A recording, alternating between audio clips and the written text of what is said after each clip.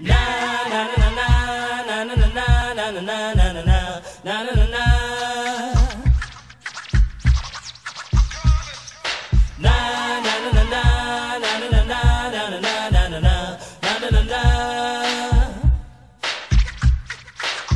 Here come the hot stepper. I'm the lyrical gangster.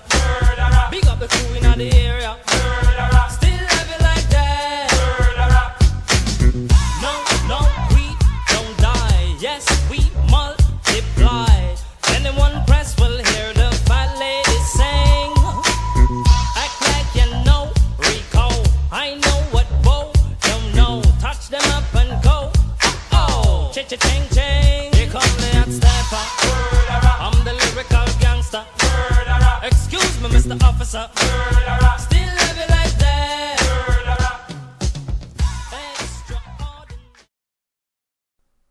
It is October 30th, 2018. I'm your host, JD, of the Red Leaf Retrocast WrestleCast Edition. This is episode 16. And unfortunately, Rad could not make it today. Life got in the way. But thankfully, I have our essentially regular guest host in Jay from the Smack It Down podcast. How are you doing? I'm doing good, man. It sounds like I got a promotion. Regular guest host. Regular guest host. You heard me right. Bam. I'm a regular guest host on your podcast, it seems. Well, that is true. I like your company, man. I like your company. And I enjoy yours. Well, lots of women's wrestling has happened lately, has it not? It has. We had Evolution. We've been having Best of the Super Junior Tag League. We had friggin' Global Wars. Evolution again. Bunch of crap. Yeah, and to go with this episode, our WrestleCast Spotlight is over one of the original ECW guys, and this is a tag team called the Public Enemy. Then we're going to go into our indie stuff, which will cover Rise Wrestling, a promotion we've mentioned in the past once, but there was quite the Iron Woman match that happened, followed by Rev Pro Global Wars. We're going to catch up with Lucha Underground as they head into Ultima Lucha Quattro, which is pretty cool. New Japan's had their tag league, like you said, Jay, so we're going to go into that. Evolution from WWE happened with the conclusion of the Mae Young Classic, and then finally WCW Uncensored 1998. Yes, it is that time of the year again for the podcast. We've covered WCW Thunder up to the point of another pay-per-view, so it should be really fun. But to start off this episode, over the course of the weekend, yes, I have totally taken this idea from another podcast, Wilfred Watches and New Japan Talks. I believe that's their Twitter handle. Go check them out.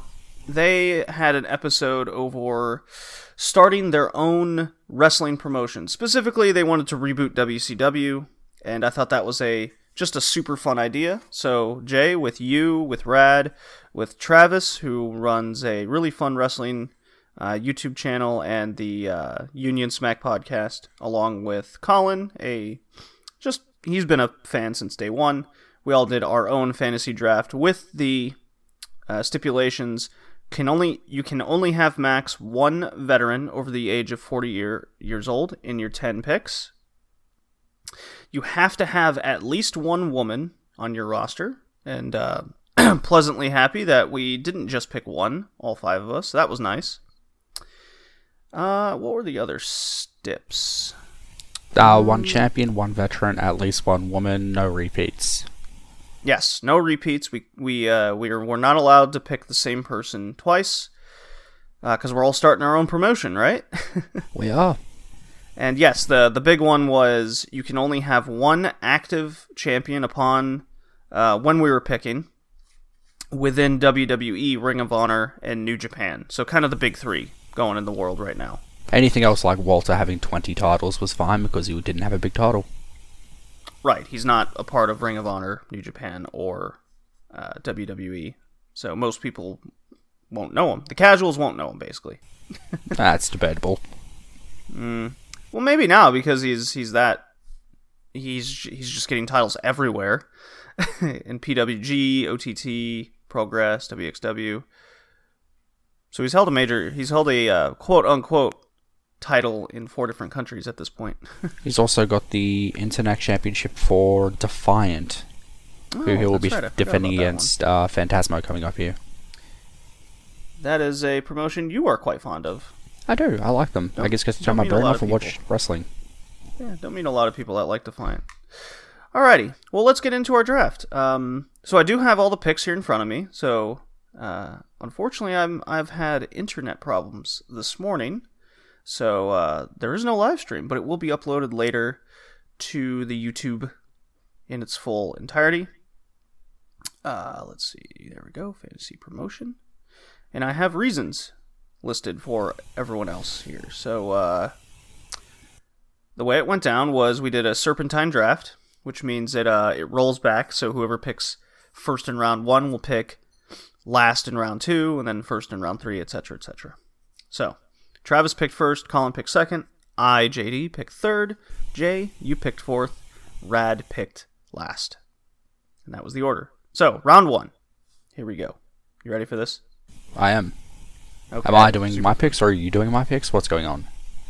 You can do your picks since you have yours in front of them. So, I don't have my list. Oh, well, okay. I can say the name, and then you can give me your reason. Sounds good. All right. So we'll do Travis's 10. We're just gonna do the 10, so we're not here forever. We got a lot to talk about. Travis went Chris Jericho for his number 1 pick. Jordan Grace. Chris Jericho, he said, needs a locker room leader, and that was his champion and veteran in 1 pick. So that was interesting right off the bat. Solid choice. Yeah, for sure. Big draw. Jordan Grace was number 2. He simply said the future, so that could mean a number of things. I think he just likes thick women. THICC. 3 was Adam Cole. He said the total package. Clearly, he likes what he sees downstairs. 4 was Tyler Bate. He likes big, strong boys. I think we see a theme with his picks, don't we, Jay? Yeah, just big packages. Yeah. Just big packages. 5, Pentagon Jr. He didn't give me a reason for that one, so I assume he's into that BDSM to go with his big packages. 6 was Kevin Owens. Now he started giving me reasons. Completely going to be my Austin-ish tweener character. So Kevin Owens was probably my favorite pick from him for sure. And I'm surprised he lasted that long. Six picks in between all 5 of us. Yeah, actually, there's a few people I'm surprised didn't get picked a lot earlier. Yeah. And then this is where his picks started getting a little weird here. 7 was Lars Sullivan. So he's kind of, he said, needs a monster heel to regulate shit. So, I get it. I picked a different monster heel type guy. So I think we're in the same mind. We just had different characters for who it was. Montez Ford was his 8th pick. The guy has charisma on levels of The Rock. F the Street Profits. Ooh. I don't know about that. Oh, he even said it is much better being settled in a tag team. Dude, I don't like the Street Profits. I don't like him either. I don't see what he sees in this guy at all. I see a dude that has a cup in his hand, personally. Yep. Yeah. They did just win the Evolve tag team titles. Yeah, but Evolve titles don't matter. Well, the Evolve tag titles don't matter specifically, that's for sure. But the whole company has been gutted so hard. Like, I'm wondering if this is the start of the maneuver for WWE to buy Evolve, since Triple H likes it so much, and since there's the heavy rumor of NXT going to TV, this would be the next kind of network promotion that they're gonna throw in front of us. So what? This would be the NXT to NXT, right? Yeah. Just my kind of theory, especially with all the NXT kind of talent that doesn't have much to do going to Evolve right now. Yeah, no, I can see that. I'm not big on Evolve, man. I was big on Evolve. I've been doing quite a number of shows, and then I didn't go anymore because all the guys were gone. Yep. Like, literally all of them, and they weren't really making new stars at all. They were just kind of there. Yep. And that being said, Fabian Eichner, I do like Fabian Eichner. I really do. I don't know if he's Evolve champion material, but we'll see. I guess that's kind of just having the WWE showcasing that they're on top. But anyways, number 9 was Braun Strowman, the monster himself. So he's going to have 2 conflicting monsters to go against. Interesting. He is. And then 10 was Veda Scott. The face, let's see, he says, the face that runs the place of the ladies division, criminally underrated and just as good as a heel as Alexa. I mean, I could disagree all day, but I think he just has a fetish for her hard. So I think we should have known. Yeah, it's like Colin with Isla Dawn. Isla Dawn, yeah. Yeah, we'll get to her. So his average age of all of his picks was 31.3 years old. So that'll be interesting for later. All right. So Colin, 1 through 10, he went Jay White number 1, future star and difference maker. I agree with this pick, actually. I do too. Jay White's awesome. Yeah. His number 2 was Rhea Ripley. Semifinals of the Mae Young Classic this year, future champion, plus she's just really good. I don't know about the really good part, but she is a star in the making 1,000%. Was that his current champion? Well, upon recording, that title that she has doesn't kayfabe exist yet. Okay, I just thought that I would ask. Now, he actually DM'd me before the pick to make sure I was okay with it, and I go, I'm all about that kayfabe, and if the title doesn't technically exist yet, then that's not a champion. Okie dokie. Apparently it was defended at Evolution in the dark match? Yeah, which is, again, weird. Yeah. Yeah. 3, Velveteen Dream, oozes charisma and potential. Very good pick, again, for sure. So he's got New Japan, WWE, WWE. 4, Tommaso Ciampa. And he gives me the same reason with Aleister Black / Tommy End. They're both really good at their jobs. Gimmicks are fantastic. So kind of a stock reason there. But yeah, Ciampa and Black, very good. So I think we got a big NXT fan. I think so too. Yeah. And then he goes way left field in his picks, which really surprised me. He went Isla Dawn. Okay. He goes, absolutely loved her performance in the Mae Young Classic too. I kind of ripped him a new one on Twitter. I think we both did. Yeah, because I just did not understand it at all. I was Neither like, do I don't even remember she was in the Mae Young Classic. It's so out of left field, it's just ridiculous. Yeah. 7, he picked Hiroshi Tanahashi, so he went straight veteran here. I mean, the Ace is a great pick for sure. He goes, yeah, he's if a I locker room done, leader for the young boys. I was going to say, if I could have done 2 veterans, I was going to go with Tanahashi. Yeah, but you can only do 1. That's what made the picks interesting. Then he goes Indeed. Joey Ryan, and his reason's really funny. How could you not pick the DDT Iron Heavyweight Champion and the King of Dong Style? Joey Ryan, right, you first can't of all, not pick a man who's been champion 44 times. First of all, he stuffed up that title name. It's the Iron... What is it? It's the heavy metalweight. The DDT Iron Heavy Metalweight Championship or something like that. It's the heavy metalweight is the important part there. Oh, okay. So he's got his comedy character. I guess every promotion needs one, for sure. I really like Joey Ryan. Got his autograph thanks to you. A lot of people do. Yeah, I did meet the guy. He was, he seemed either really tired or really high. Well, could have been both. He's going to be in the championship tournament to crown the first Zella Pro champion coming up here in January at Phoenix, Arizona. Ooh. How about that? Indeed. 9, he went Cassius Ohno. Fantastic big man in the ring and can fly like a cruiserweight. So he's got 2 WXW guys on his roster, Jay. I couldn't be more proud.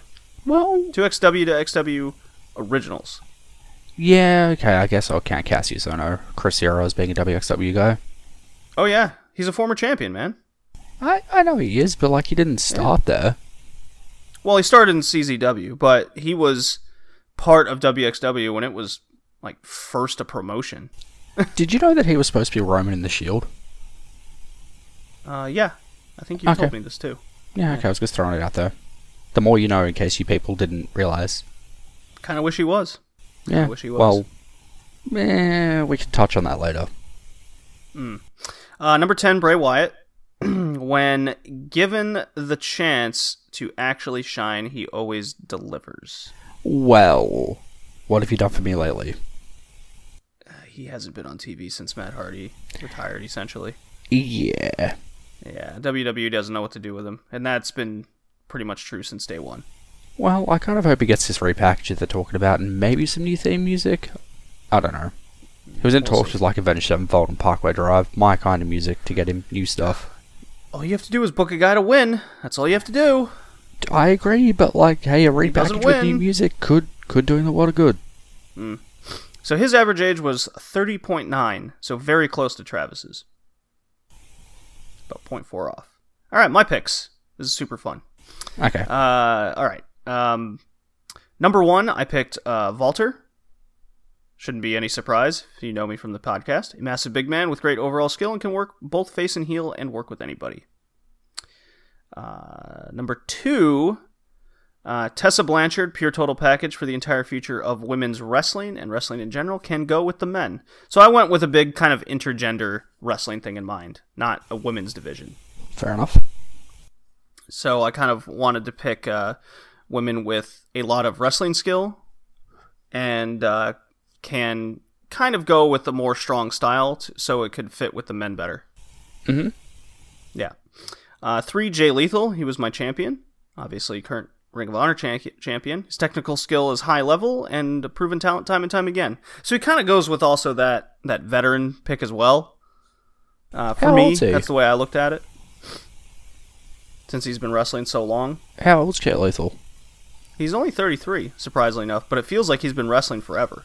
Yeah, he was with friggin' Impact like back in the heyday, which is crazy. Yeah, he was going for the X Division title. He was a Black Machismo. He sure fucking was. So that's a comedy character possibly as well.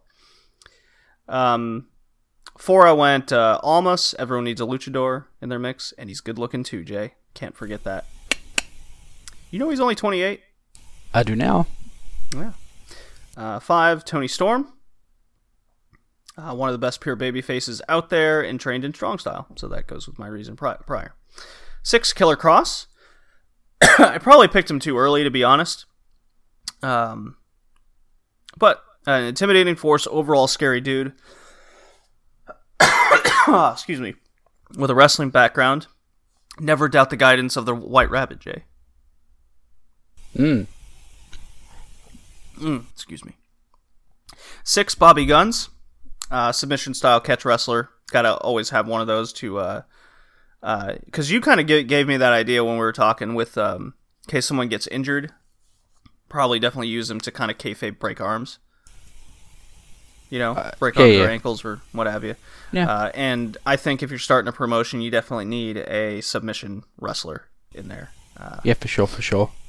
Yeah. I thought about Zack Sabre Jr., however, I think Bobby Guns is more palatable to a widespread audience rather than the interesting style that Zack Sabre Jr. Brings. Well, he is Bobby Guns. Bobby Guns. Bobby Guns. No, you got the wrong chant there. My bad. Yeah. 8. Very surprised he went this long. I picked Marty Scurll. Mr. Character Work himself. Yeah. Yeah, that was the one I was shocked went so far. And then 9, I went way out of my comfort zone with this one. And it's ACH. So he's got a cruiserweight. He's got character work. I've seen him work heel. I've seen him carry a title with confidence. So I like the guy. I really do. I think he's incredible. He's very underrated to me. You're talking about your way out of left field pick. Wait till we get to mine. That was my way out of left field pick. Yeah, I'm just saying, like, you don't even know who mine is. And then my last pick, and I will say I was the only one who picked 3 women. My last pick was Chelsea Green, the badass chick competing to be the best.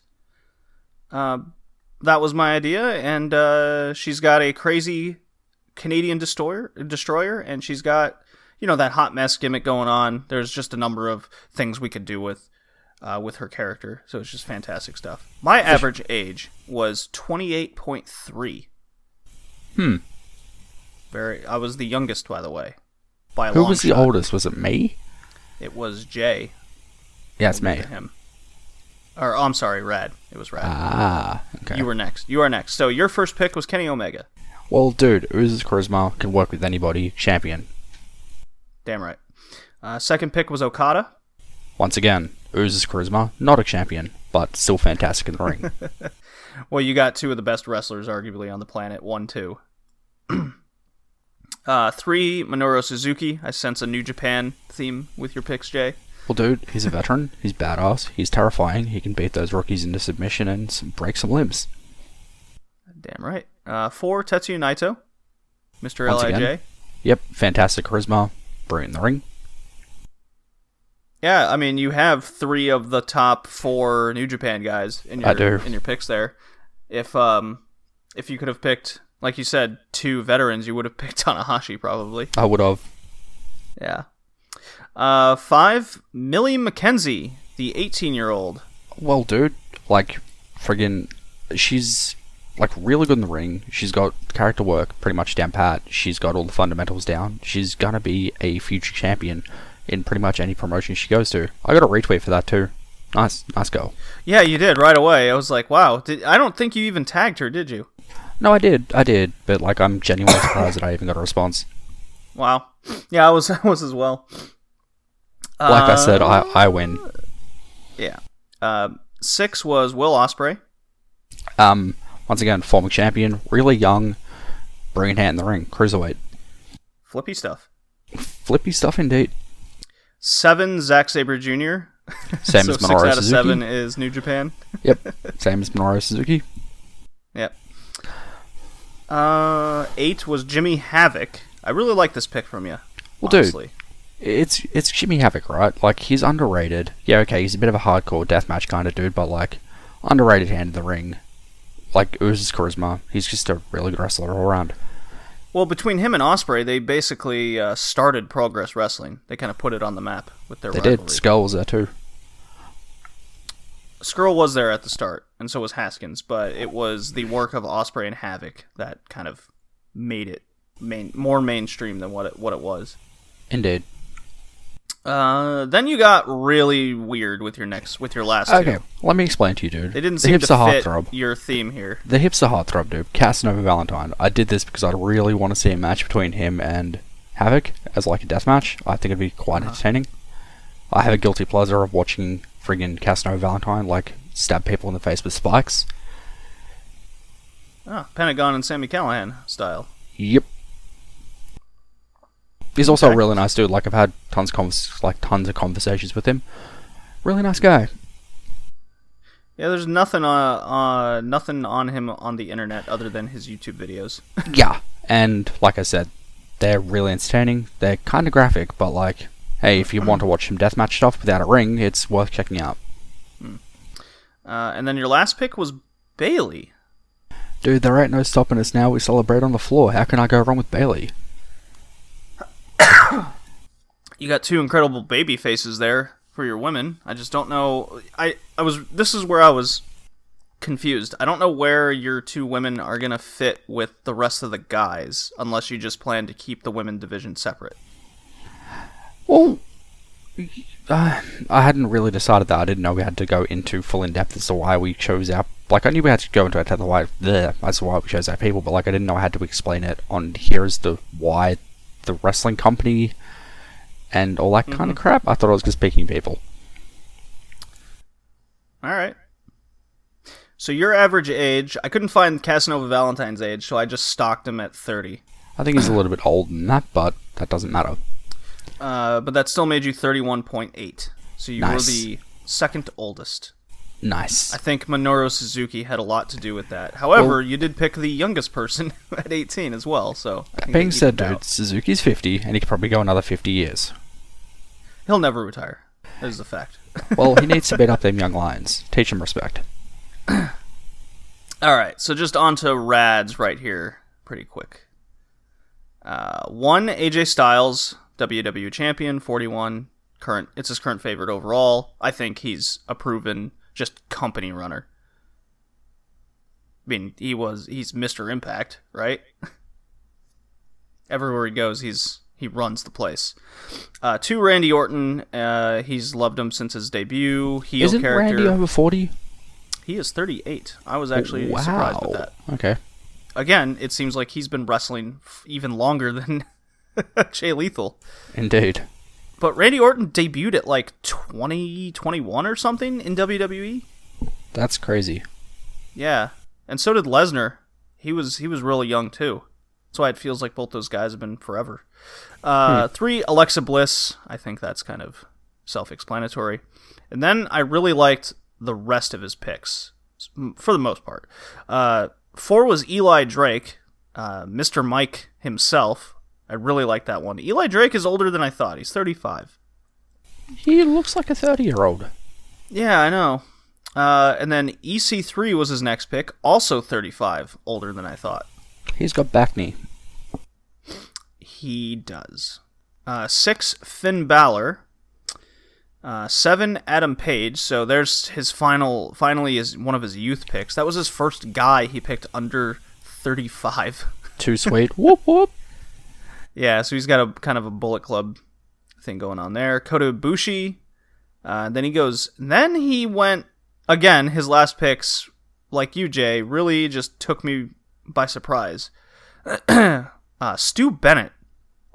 AKA now Wade Barrett. I need to say something here. Like, I didn't know that we could choose people who are retired. I kind of gave him leeway with that one. Just like the Rhea Ripley pick. That's not fair. I could have chosen CM Punk. He's not gonna. Well, neither's Barrett. Well, CM Punk's over 40. Yeah, well, I still could have chosen him as my vet. Dude, Cult's personality kicks ass. Then again, so does Kazan Inari. I'm at a bit of a crossroads here. Yeah, I think Kazan Inari is better. I think Suzuki went better with your overall 10. Personally. Yeah, so do I. I know what you're getting at with freaking Casanova Valentine, but I don't see the problem with Bailey. Well, she works with Millie McKenzie, so yeah. I just didn't see you picking her. Dude, Bailey's awesome. And then his last pick was B. Priestley, which that goes with kind of Travis's Veda Scott pick. You know, kind of the fetish, hot character kind of deal. B. Priestley's only 22. Do you know that? She's really young too. Yeah. She's Ospreay's girlfriend, right? Wife, actually. They got married, I believe. Fair enough. Yeah. They are totally together. Cool. All right, so that was good. Average age for Rad was 33.6. So that was a lot of fun to do. If you follow us all on Twitter, at BowlingJD, you can definitely find the hundreds of posts that we had as we were all picking this. It got off to a rough start with people breaking the rules. Friggin' rad. Travis as well. I believe Colin broke a couple. I think he did. I was going to, because I forgot that Jeff Cobb was champion. Yeah. So, but super fun. I quite enjoyed it. It was good seeing what everyone's kind of. You can kind of tell what's everyone's like favorite wrestlers are, what their style is. I think it's very obvious. Promotions they watch. Yeah. I tried to get everybody from a different country as well. That was my other thing. I noticed that with your theme. I was going to pick newcomer Michael Flynn. He's from Denmark. He's the champion in Denmark. Because I really got into a promotion called Body Slam. They followed me, by the way, I will add. So they're a fan of the podcast. Apparently they listened to an episode or two, and they quite liked it. That's utterly terrifying. Yeah, I know, right? Hey guys, if you're listening now, go check out Smack It Down. Yeah, right? Go check them out. So, I'm going to play this drop here, and we can get into our ECW stuff. So yeah, definitely, this will be fun.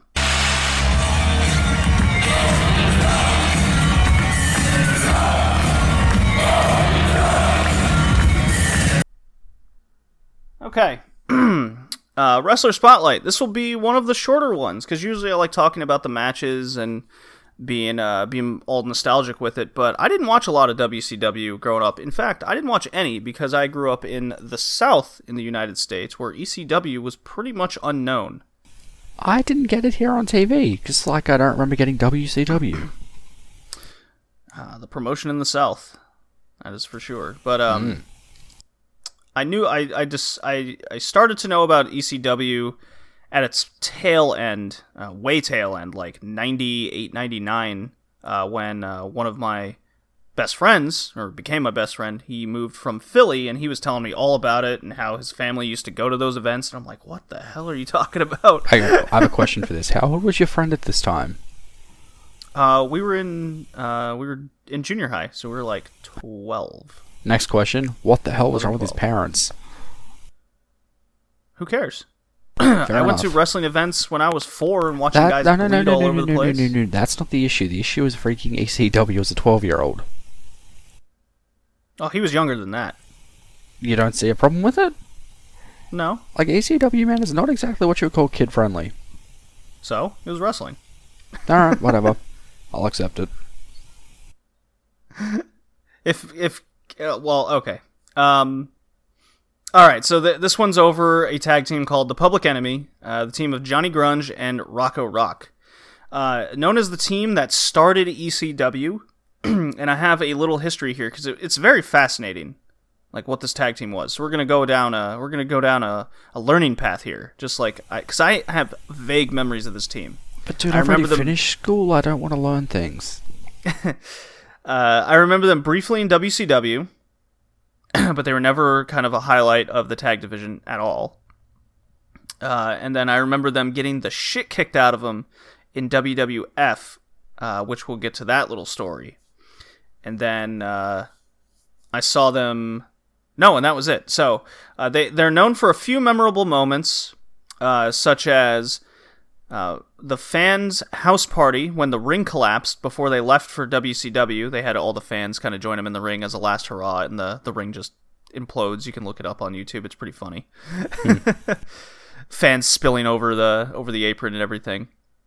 And one of the most famous ECW moments was the night it rained chairs, when Cactus Jack and Terry Funk were in a singles match against each other. The Public Enemy hit the ring to kind of beat them down. Terry Funk calls for a chair from the fans, and then that's when the fans proceed to chuck all the chairs into the ring, and it just piles all over them. So that's where that kind of famous moment is from. It's always shown in ECW packages. Then they were known for their long-awaited return in ECW as they jumped the Dudley Boys, followed by a very heartfelt promo, how they wear ECW on their hearts and they never leave, but then it gets really notorious. Okay? Mm-hmm. So they're known for big moments in starting ECW. Now when they were so that was the early and mid-90s. The late 90s, this is where it starts getting bad for them. The first notorious moment came shortly after they reappeared in ECW. So this is right after the Dudley Boys beatdown. They returned. But the very next week, Grunge didn't sell the 3D. Not once, but twice. And the Dudleys, on the third no-sell, proceeded to just beat the shit out of them. And you can actually go look at a shoot interview where Bubba Ray talked about it and everything. How... Grunge was getting on the mic and he just kept doing it, and then Public Enemy just didn't return to ECW after that. So much for wearing ECW on their hearts, right? Yeah, it's always weird seeing people no sell like Austin Aries a few weeks back. Yeah, but that's it's not confirmed yet, but apparently it was 100% a work, which is bullcrap because that's just dumb. We had that whole thing there with friggin' Russo and everything a few years back, and it was just bad. Not Russo, sorry, but Bischoff. I mean, Rad and I spoke about it on a previous cast where Impact kind of needs all the buzz possible right now, and their ratings definitely a tribute to that for sure. I said what to do, just put it up on YouTube. Stop paying pop money. Well, they're putting up highlights on YouTube now. Yeah, but like, Yeah. put the whole show up there. Save yourself some money. The second one came shortly after their appearance in WWF. So this was right after the ECW thing, because that was when they left WCW. They got back to ECW. They left ECW immediately, and then they went to WWF, in which they appeared against the Acolytes, Bradshaw and Ron Simmons, or aka Farouk, on Sunday Night Heat. And I remember this one as a kid. I do remember this, because this is where apparently Johnny Grunge didn't want to go through a table as planned, so he wanted to change it up, right? So I guess he didn't want to get jobbed out kind of on their debut, in so many words. Well, Bradshaw and Simmons just proceeded to go ahead with the original plan, and they beat the fuck out of them on TV. So much so that things had to be edited out. And in this process, it chased him out of WWF. I've heard about this.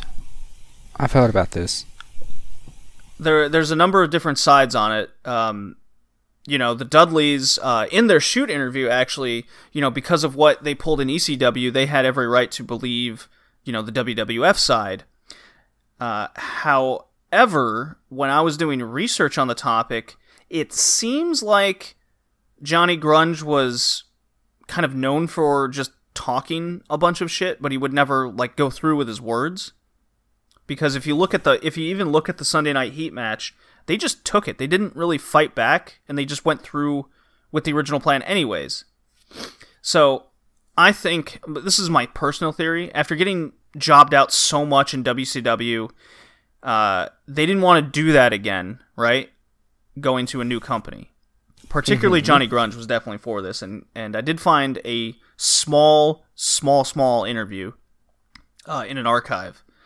So, and then according to various people, whether it was staff and other wrestlers, upon their arrival in WWF, a lot of the writing staff and other wrestlers that didn't go to WCW had issue with Public Enemy because they chose WCW over them during the mid-90s when WWF was going for a lot of tag teams. And then they also had an issue with a guy named Terry Taylor, the guy who brought them in to WWF. And a lot of people had an issue with this guy within the company. Specifically, the Acolytes had a problem with Terry Taylor. Big time. I'm starting to see a connection here. Yeah, it all kind of comes together, when you start putting all this. So, according to those close to the Public Enemy, they didn't want to get squashed and look weak going into a feud and to reestablish themselves in a new company. So that went with my original theory. So maybe it's a part of being stubborn after their WCW run, as one could imagine, for sure. And then a lot of that internal issue of, the Monday Night Wars and everything happening kind of coincides, and a lot of staff just not liking the guy that brought them in, didn't like them choosing WCW. So, I can't really, based on what I've found, I think WWF just chased them the fuck out. And as for the ECW thing, I don't think there's an excuse for that, really. I think that was just them being douchebags upon thinking that because they were ECW originals, they were going to be top shit upon arrival.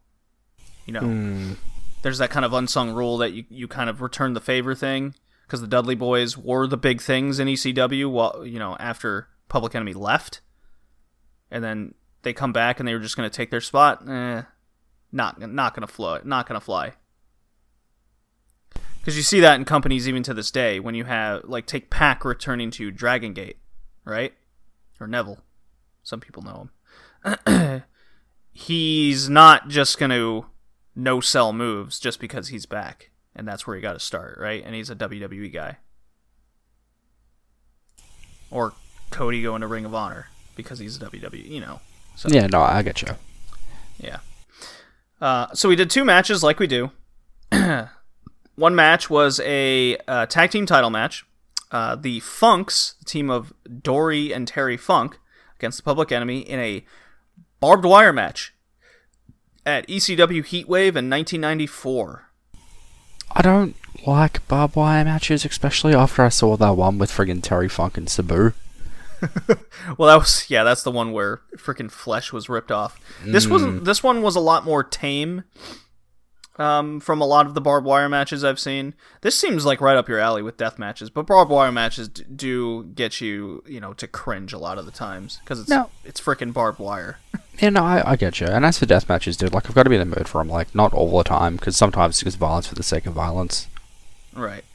Well, that was definitely ECW in the early 90s. It sure was. I've got a pay-per-view there. It's called WrestlePalooza 1997. Oh, sure, yeah. That thing's crazy. I think I know... Was that Dreamer Raven before Raven left for WCW? I think so. The main event is the Dudleys defending against somebody. Earlier on in the night, they also defended against Sandman and Balls Mahoney. Balls Mahoney. Oh, boy. And, like, dude, on my DVD of this, like, they've got the friggin' Motorhead version of Enter Sandman. Dude, friggin' Sandman using Motorhead before trips. So, this particular match took place a month before the incident the night it rained chairs. And that that comes into play during this match. So I can imagine. Yeah. A Madness-like grudge match where Dory and Terry Funk they basically just beat the shit out of the Public Enemy. And bear in mind, Terry and Dory Funk were pretty old in the 90s. Well, now they are it's now. like I'm going to guess ancient, because friggin' Dory was at the bloody NWA 70th anniversary thing. Yeah, exactly. Dory looked super old then, in 94. Okay, so most of the match had a couple points of interest, where Public Enemy took control, where they did pick up the win, but the best parts was Terry called for a chair from the fans, and a lot of fans started chucking chairs into the ring. Just like what we saw a month later. And you even hear the announcer go, stop throwing chairs into the ring or we'll have to cancel the match. And that's when the fans stopped doing that. But again, a month later, no matter what he said, they were throwing chairs into the ring. So, dude, friggin' Terry Funk is 74, and he had a wrestling match last year when he was 73. Dude, the guy's crazy. And Dory is 77.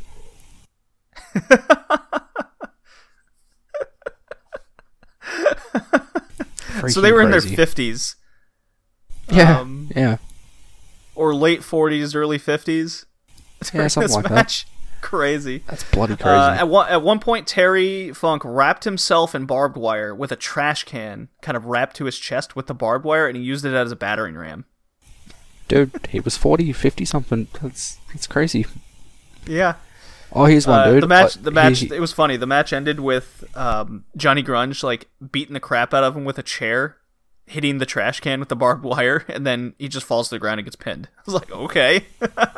Dude, I got another one for you. 8 years ago, when he was 66, he had a match at Ring of Honor's Glory by Honor 9. He worked as a ringside enforcer for the ROH Championship match between Tyler Black and Roderick Strong. Ooh. Might have to look that up on the archives. Indeed. Yeah. So one thing I noticed about this is the crowd is just so super into this. Like, I think if you were... Because of the way, I guess, these guys were built up, and with the name value of the veterans, it didn't matter what they did in the ring. It had that NWA style to it, but with an extreme touch, so to say. Well, ECW broke away from the NWA, so that makes sense. Yeah. So this was interesting to see. And then the second match was the Public Enemy versus Sabu and the Tasmaniac, aka Taz. Freaking Sabu. I got a friend that's obsessed with Sabu, dude. Oh, Sabu is like he and the Public Enemy are like the two guys that put ECW on the map at the start. Like they are ECW essentially. I mean, later you can say, or even right away later, would be like the Tommy Dreamer, Raven, RVD to an extent. RVD to an extent, sure. Sandman. So this was a double tables match for the titles, the tag titles, and this was February 4th, 1995. So again, hot crowd, and the stipulation of a doubles tables match is both men have to go through the table before a winner can be named. And I got real confused watching this. So Sabu does a bunch of funky chair spots. I swear like 10 tables were used in this match, Jay. The first couple attempts, the tables didn't break, so must have been Japanese or European. Or progress.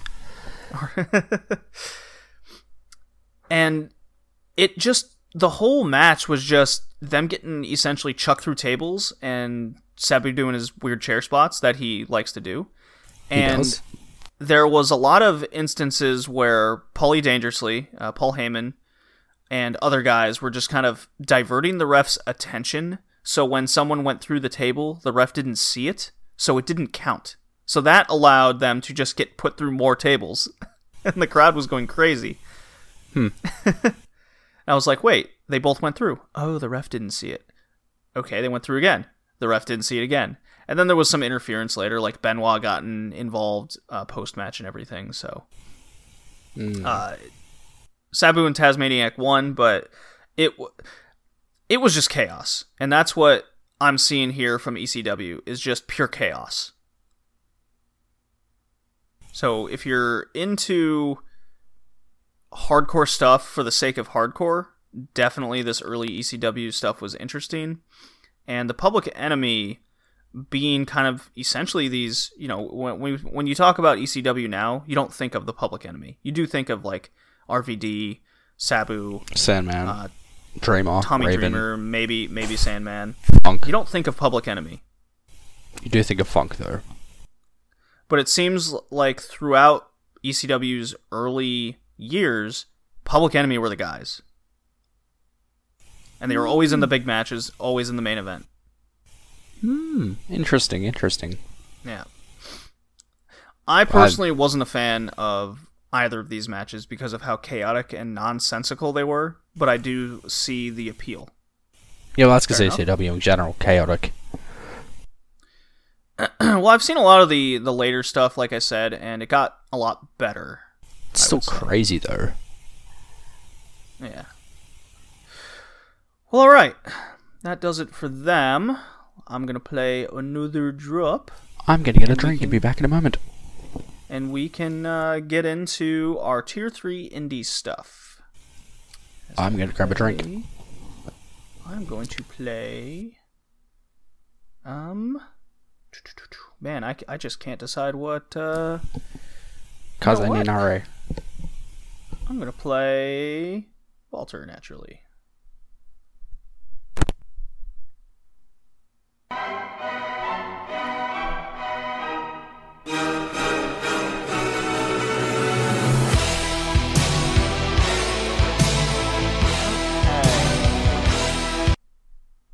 So not a lot of indie stuff went down recently, other than, your typical Impact TV tapings after Bound for Glory. But as I watch it, I watch it on GWN, kind of a week delay.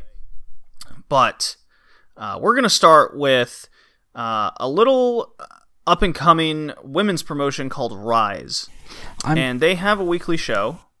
Mm-hmm. Yes, Jay. Think nothing at all. Okay, and Tessa Blanchard going into this is the current Rise champion, the Phoenix champion or something, right? Yeah, it's got some name like that.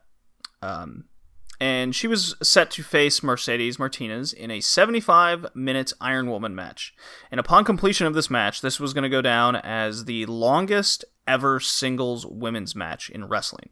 Until next week when Stardom doing like 2-hour match. No, Stardom kind of tops out around the 30 mark generally. I was being sarcastic. Yeah. So, Jay, this match is the best women's match I've seen in 2018. And possibly the last 3 years. Okay. It was that damn good. The booking of this match was incredible. So, the first fall in this Iron Woman match didn't come until 26 minutes in.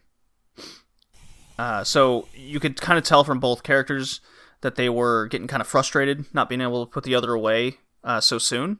Because you'd think the first fall would come pretty quickly, but they had to space a lot of this out, I guess. And what happened was Mercedes Martinez zip-tied Blanchard to the outside and got a count-out fall. It's kind of a low move. But, well, Mercedes Martinez was going into this as the heel. That's weird. Well, she's got a badass persona to her. It works. She's usually a heel where she goes. And what ended up happening was the ref caught it and reversed the decision, so the first fall to Tessa Blanchard. So I really like that. You immediately establish, or not immediately establish, but you do establish furthermore that Mercedes Martinez is going to do whatever it takes to win and get Blanchard onto kind of the babyface side of things, even more so. The second fall came pretty quickly, where Blanchard hits her hammerlock DDT, so she goes up to nothing. Then a little time passes. Third fall goes to Martinez after hitting Tessa Blanchard with a draping DDT off a railing to go 2-1. And so she gets a count out, and then Tessa sells the piss out of it. She barely beats the count back at the ring, and then Mercedes just hits her finisher again, so it's tied 2-2. So the booking of this really does make sense in a lot of ways. You following me so far, Jay? Jay? Sorry, had a mouthful of water. I'm here. I'm with you. Okay. So, upon the falls getting tied 2-2, Blanchard does a reversal and immediately hits her kind of code red, and goes up 3-2. So that then establishes that you can get a fall out of nowhere. So I was like, wow, you just couldn't really see these falls coming. And that really, for a long match, you have to do that. You do, otherwise, because if you see something coming, you'll get bored. Right. So it's 3-2. There's 10 minutes left in the match. So we're at that kind of just over the hour mark, right? And it's 3-2 Tessa Blanchard. And then this is where the match goes way into high gear. Like, you're already an hour into this match, right? I've had my coffee. I got like I'm just snacking on chips, and I'm just going, what the hell is going to happen? I was figuring it was just going to like stay this way till the end. Well, Mercedes Martinez gets a chair and proceeds to just batter Tessa Blanchard's leg. So, Blanchard goes up 4-2 because of the DQ, but then she's not able to get back to her feet and start the match again, so she gets counted. So now Martinez gets 4-3, and then she quickly gets another fall, another 2 falls. She gets a pin and a submission, just bang bang. So she gets 3 straight falls in basically quick succession in the next 5 minutes because of this kind of going for broke here with the chair. Mm-hmm. So with 5 minutes left, this is where Blanchard gets this crazy comeback, and the crowd is just going insane, right? Because they just witnessed 3 falls, Mercedes cheating, they're booing the shit out of her. Blanchard is just gone like Super Cena babyface mode, Mm-hmm. And she hits her Magnum Codebreaker, the top rope Codebreaker that she does, on Martinez, and Martinez not only rolls out of the ring, she also goes under the ring. Bitch. So yeah, exactly. And you could hear that in the audience. People going, "You bitch, get out of the ring!" Oh, they were booing the hell out of her, really into it. And I go, "Wow, that's really that's tactics that you don't see in wrestling too often." Yeah, well, it kind of was an Iron Man match. Yeah, and then Tessa does eventually get her in the ring. She hits the DDT, but she couldn't beat the clock and loses the match. Damn. What an epic story. It was so epic. It's one of my favorite matches of 2018. I think my favorite match of this year so far is either the Gauntlet from Dubs earlier this year or the friggin' Okada and Omega match from Dominion. I don't know. Okada Suzuki match in the rain is definitely up there for me. But yeah, this the Tessa fight in the Blanchard rain's pretty great Mercedes. too. This Tessa Blanchard Mercedes Martinez match is one of the best matches of the year. I mean, if anyone's talking about Evolution and everything, this is or fans of Stardom or anything, this is just a wrestling match that needs to be sought out. You can go to riseascent.com and it's $5 to sign up for their service and $5 for essentially a movie because it was 75 minutes. Or you can pay $10 and just buy the pay-per-view. Or just buy it outright, yeah. Yeah. Well, no, $5 you get the service and you can watch the whole event in their backlog. But that's also the other option, which is what I was looking at doing, but now I know there's a subscription service. Yeah. So, just crazy stuff. I had watched their 30-minute Iron Woman match from the summer, and that was really good. So they definitely one-up themselves heavily in this match. Just crazy. Alright, so moving on, we got RevPro.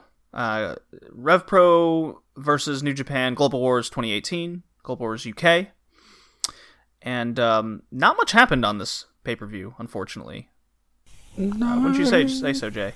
No, like, just the main event is pretty much it. Like, Zack Sabre Jr. and Goto had a good match. Like, Ring Kampf had a match with LIJ, but nothing really happened.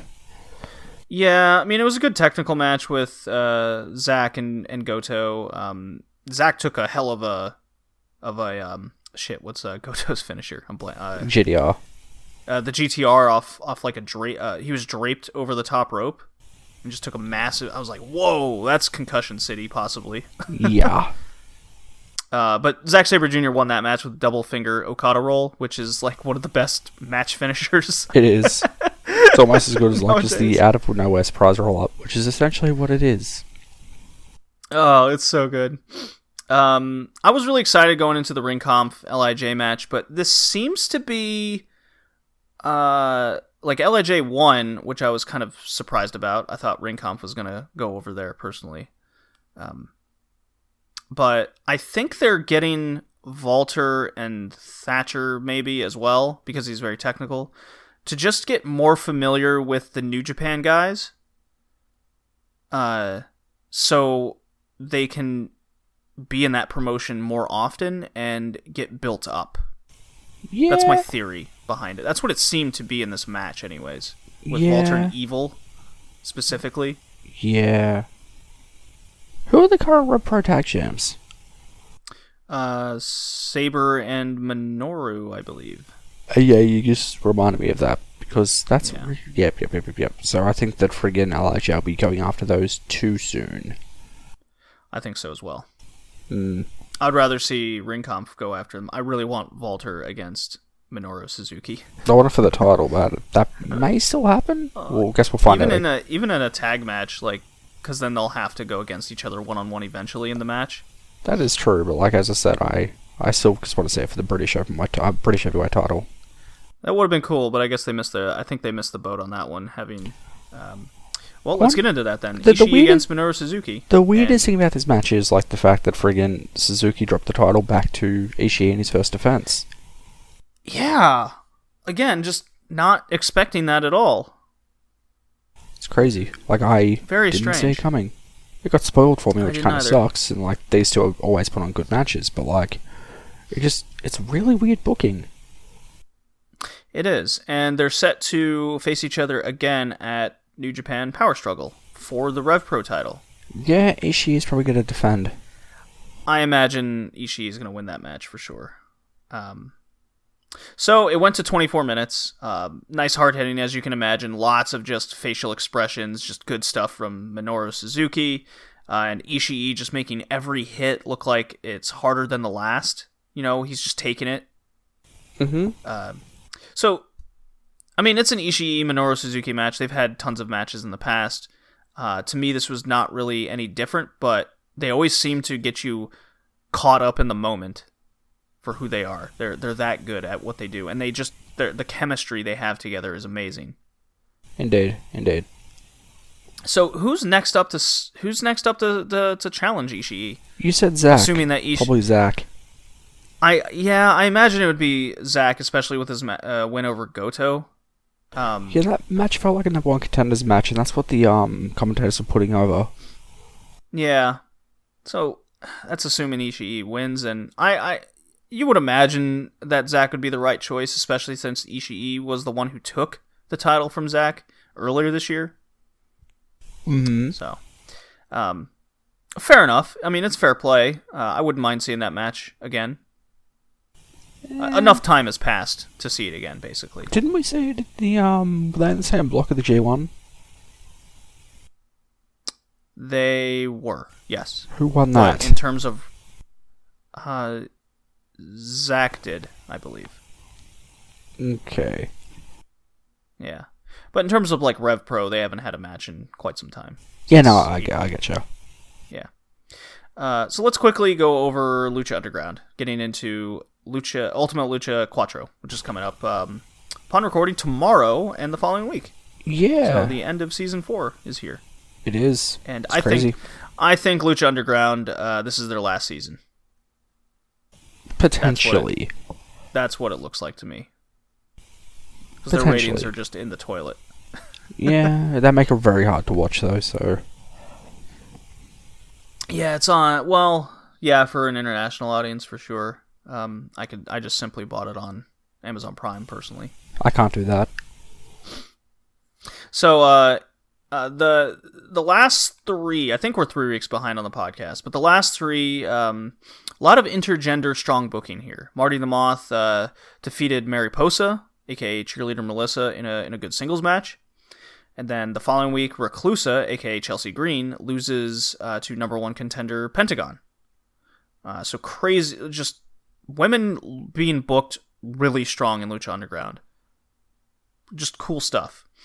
And there was some continuing stories there to build up for the matches, but the biggest story was definitely Jake Strong essentially taking over Lucha Underground as he defeated basically everybody in a 7-way elimination match, and he's the new Gift of the Gods champion. Jack Swagger. He's kayfabe breaking. Like, he kayfabe broke like 5 out of the 6 people in that match's ankles. He sure did. We also got to see, was it Aerostar do a flying massive crossbody off a forklift? He did. That was great to see. Friggin' Drago comes out with like a construction helmet on with holes in it for his horns. Yeah. And like the high vis vest and everything. It was pretty great. I loved it. And then they just essentially established, like, there was a Fatal 4-Way where Pentagon won to establish him as the number 1 contender. And then they just molded everything together for basically the following matches at Ultima Lucha Quattro, which is Taya versus Crazy Ricky Mundo with his like possessed doll, or the doll that's possessing him, because he finally said he was the one that unleashed the monster at the wedding. So they're having a match. So good, we get a cool intergender match tomorrow. Do you see that doll becoming a real girl? I wouldn't put it past Lucha Underground. Who would you get to play the doll? Well, I sure as shit would not bring back Sexy Star. Yeah, let's keep her away. They basically killed her off in just saying that Reclusa stalked her and just put her out of her misery. I was like, whoa, okay. Well, that takes care of that. Yeah, it's Chelsea Green's just going to be like a one and done sort of thing. It's like, all right, bye. Which is fair. She fit her brief role, I think, well enough. She did.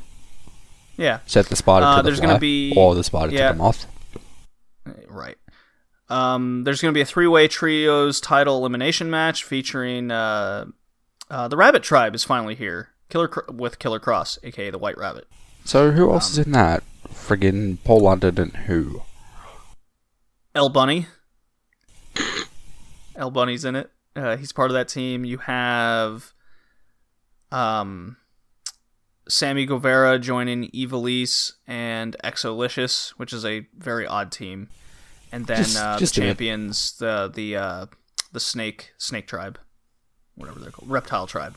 Do Do they have So- Luchasaurus? No. I Okay. kind of wished that if there was one thing I wish this season had more of, it would definitely had been more of the Rabbit Tribe with Killer Cross. There was definitely not enough Killer Cross in this because he has his own unique persona and the whole TikTok I'm coming for you thing, and it just wasn't used much in this season at all. I was very disappointed in that. Maybe they'll try to build up for season 5. Can we just back it up for a sec? Is Sammy Callahan Snake Tribe? He is, isn't he? Yes. Is he one of the Trios champs? Yes. Excellent. Okay. The Mac will face Mil Muertes in a death match. So the Mac is going out for revenge against Mil. That should be fun. Johnny Mundo was given the the Infinity Gauntlet. I forget the name of it, from Aerostar to so go he up could take against. on friggin' Matanza. Yeah, it was pretty funny. He's Aerostar and what's his face? The dragon guy. Drago? Drago. Drago God Seki damn it. Jr.? Not Drago. No, Drago. I forget his name a lot. I don't know why. I think it's because there's a lot of El Dragon and Dragon and Azteca. But Drago, yeah, they were talking, and you see Johnny Mundo in the back going, "This thing that Cage always had, come on, no, take it." And then he's like, "Whoa, I have the power," and his abs has lightning going through him, and he's just kind of in the background going, "Oh, this is cool." How did they get it off friggin' Cage in the first place? I get it's from the future and stuff, but how did it happen? I don't remember, man. I don't think we've seen it. I don't think so either. I Maybe think we'll was see just it. taken. Wouldn't it be funny if, in future episodes of season 5 or 6, we see friggin' Aerostar and that take it, and then it just disappears? Yeah, maybe. It could happen. So, and then there's Dragon Azteca against Dark Phoenix. So that should be a good high flying match. Yeah, it should be. And then the possibly, because I really do think this is the last Lucha Underground season. Marty Prepare the to be Moth disappointed. versus Pentagon in a Cierro Miedo match. Zero Fear? Oh boy, the Zero Fear match. That's the one that fucked up Vampiro really bad. Mm-hmm. Oh. Well, okay. I'm definitely excited for the season finale. Going into it, it should be a lot of fun. No doubt. Should be. Yeah. You excited for the season finale? I can't watch it. I keep up with it, but I can't watch it. Well, steal that shit then. Maybe. Yeah. Hey, if it's not available in your country, how else are you supposed to watch it? It is on YouTube and Daily Motion. Well, there you go. That's how you watch it then. I'm not saying Alright. I do or don't. I'm just saying I can't legally watch it. Okay. All right, I'm going to play Kazuninare. Just for Excellent. you, Jay. Yay! And that will lead us into New Japan. Could I talk to the drops or could I not talk to the drops? I'll take that. Hooray! New Japan. Not much to talk about as we're heading into Power Struggle. We got a couple days left on the road to Power Struggle to determine the junior tag, the two finalists for the tag league. Mm-hmm. So I just have some notes over. It hasn't been must watch New Japan wrestling, to be honest. I'm not gonna lie to you, I haven't watched any of it. See, I've kind of had it on as background noise, to be honest. I've just been really busy with work. Yeah, I mean things are getting in the way. I got my own stuff to do myself. But I have caught the important stuff and any kind of tag matches that get my eye. I've watched every main event. Those have been really good. But so I have some notes over just the teams in general. Because there's not much. There's only one real story that's that you can kind of see. I'm in a New Japan kind of talk group with a number of different New Japan podcasts, and we kind of bounce ideas off each other a lot of times. It's kind of fun. It's just a Twitter DM group. Right. But going into this, I thought I would have liked the Time Splitters the most, and I do like them. That's Chris Sabin and Kushida. But actually, I have loved the team of ACH and Taguchi. Super 69, that's their team name. Brilliant. They come out with their rugby uniforms and everything, promoting the Rugby World Cup that's going to happen in Japan. Brilliant. Hey, dude, I got some breaking news here. We're gonna get Goto versus Taichi Power Struggle. I thought Taichi. Well, that was one of the things we were gonna get into because Taichi turned him down. Yeah, well, it's on the New Japan Power Struggle page. Oh, well, I guess management said no, you're fighting. Well, okay. Taichi's the greatest wrestler ever. Like Goto even said, "All right, you won't accept my challenge," but when Ospreay comes back, he'll take that. He's taking that title from you. Yeah, so maybe this is just to defend the title. Like I said, Taichi's the greatest wrestler ever, so Taichi should. Oh yeah, we defend this. we didn't mention that from the Rev Pro, but that's where Ospreay got injured. He just did like a backflip and just hit his ribs. Well, hopefully he's cleared by Wrestle Kingdom. He was very. It was an odd injury. You know, it's always the simple things that injure you the most. It seems in wrestling. Yeah. Because he necked himself real bad earlier this year, and he was. That only was out off like the a week. Spanish Fly off the apron. Yeah. I think it was freaking dangerous. They teased that with the rematch or something from where were they, in California? It's like, no, don't do that again. So instead they just like do a sunset flip powerbomb, and that looked even more dangerous. Well, yeah, he just did a backflip and just landed kind of sideways. I mean, it didn't look really bad or anything, but then he just immediately held his ribs, and I was like, whoa, okay, right, that's what happened. All right, so ACH and Taguchi have just been hilarious, and they're actually also booked pretty strong to win as well. So ACH has developed this kind of bullet crossbody. He actually put out a tweet of some of his favorite things that fans are calling it. My favorite was they call it the dolphin dive. The dolphin dive. That's pretty great. Yeah. He does a slingshot crossbody to the outside, but he completely like straightens out his legs and puts it together, and then puts his hands behind his back. So he just looks like this torpedo kind of going over. Just slaps into the guy. It's really funny to look at. That's pretty awesome. Yeah. And naturally Taguchi just doing, the funky weapon and everything. But they just go off each other so well. So Soberano and Volador, they're showing off a lot of that kind of lucha stuff and what the CMLL guys can do when they actually have like a competent in-ring story to tell. Because let's face it, Mexico, really good wrestlers, but bad in-ring storytelling. It's just go out and do your flippy shit. You're saying the friggin' AAA doesn't do good storytelling? AAA does not do good storytelling. Triple Mania, dude, was like the best show of the year. What do you want about? Some things make sense story-wise with Lucha Libre, Triple A, but most of the time it's really bad stuff. Dude, I can't wait to watch Triple Mania next year when we get La Parka versus Dr. Wagner Jr. I don't think that's happening. La Parka was very much not into that. So then Roppongi 3K has 8 points. The Time Splitters have 6, along with all the other teams except Soberano and Volador.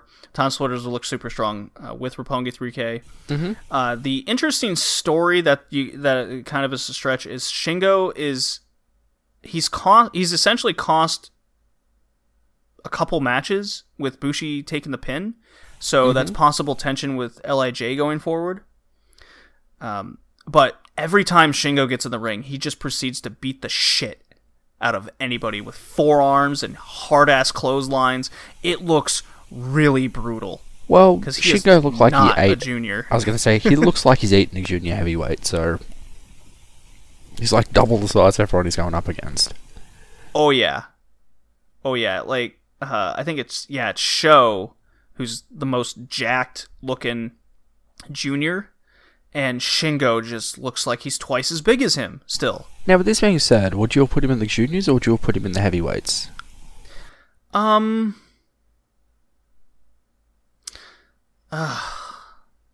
It's really hard to say because you really can go either way. Shingo is a really good wrestler. He can. You know what? It is his initial New Japan run. Maybe the junior was a good start. You know, they'd be able to build him up. You know. Fair enough. And get him matches with Marty and possibly Ospreay down the line. Kushida would be really good for sure. Put him up against Takahashi. I know that's like LIJ versus LIJ, but still could be fun. It could be fun, yeah. But the guys, the champs, Desperado and Kanemaru, they're in the lead with 10 points. They ain't winning this tournament. I'm telling you right now. They're tied with Shingo. They're tied with Shingo. I'm telling you right now, dude, that freaking Roppongi 3K is going over.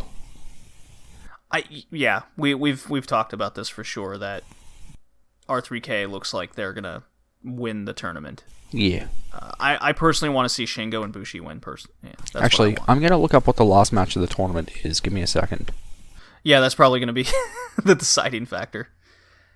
But the main... Okay, what do you got? Give me a second, it's loading. The last match of the tournament is... Chris Sabin and Kushida versus Sho and Yo. What's the one before that?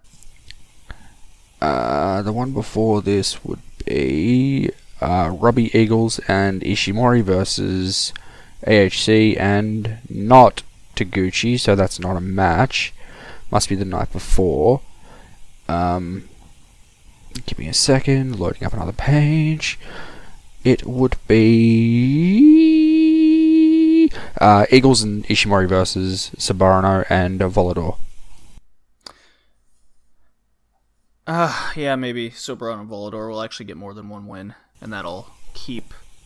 I expect that'll keep Ishimori and Eagles out of the finals. Yeah, like I said from the start, it's either going to be LIJ versus R3K or it's going to be Bullet Club versus R3K. Yeah, I don't see Ishimori and Eagles winning.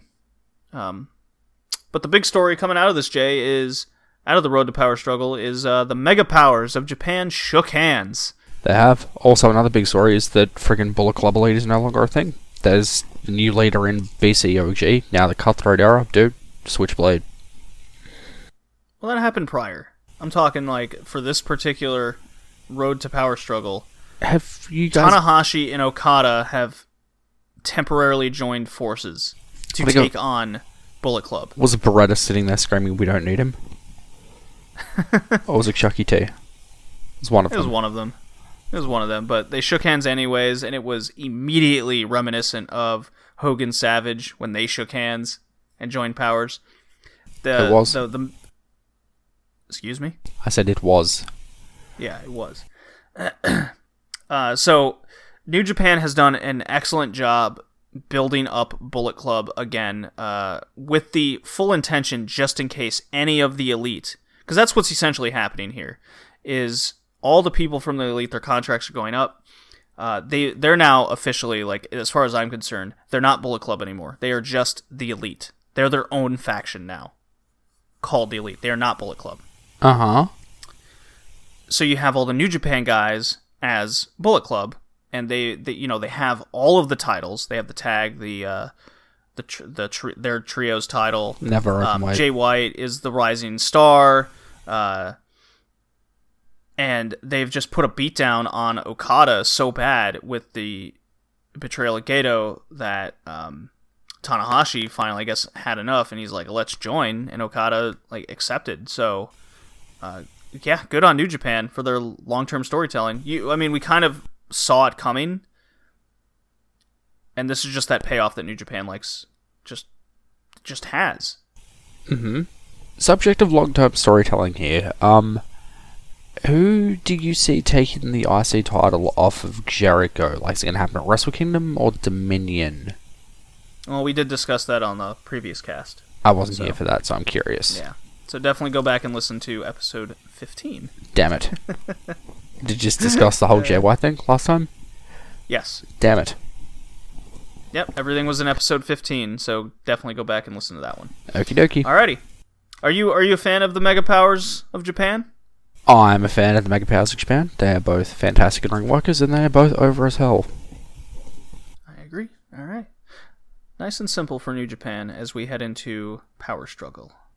Indeed. Good stuff. Well, let's get into WWE Evolution, Jay. We got some stuff to talk about there. As I play this drop. Which one am I gonna play? I'll play Play Line in the Sand. Evolution is a mystery. I don't have that. Damn it, you should do it just for this.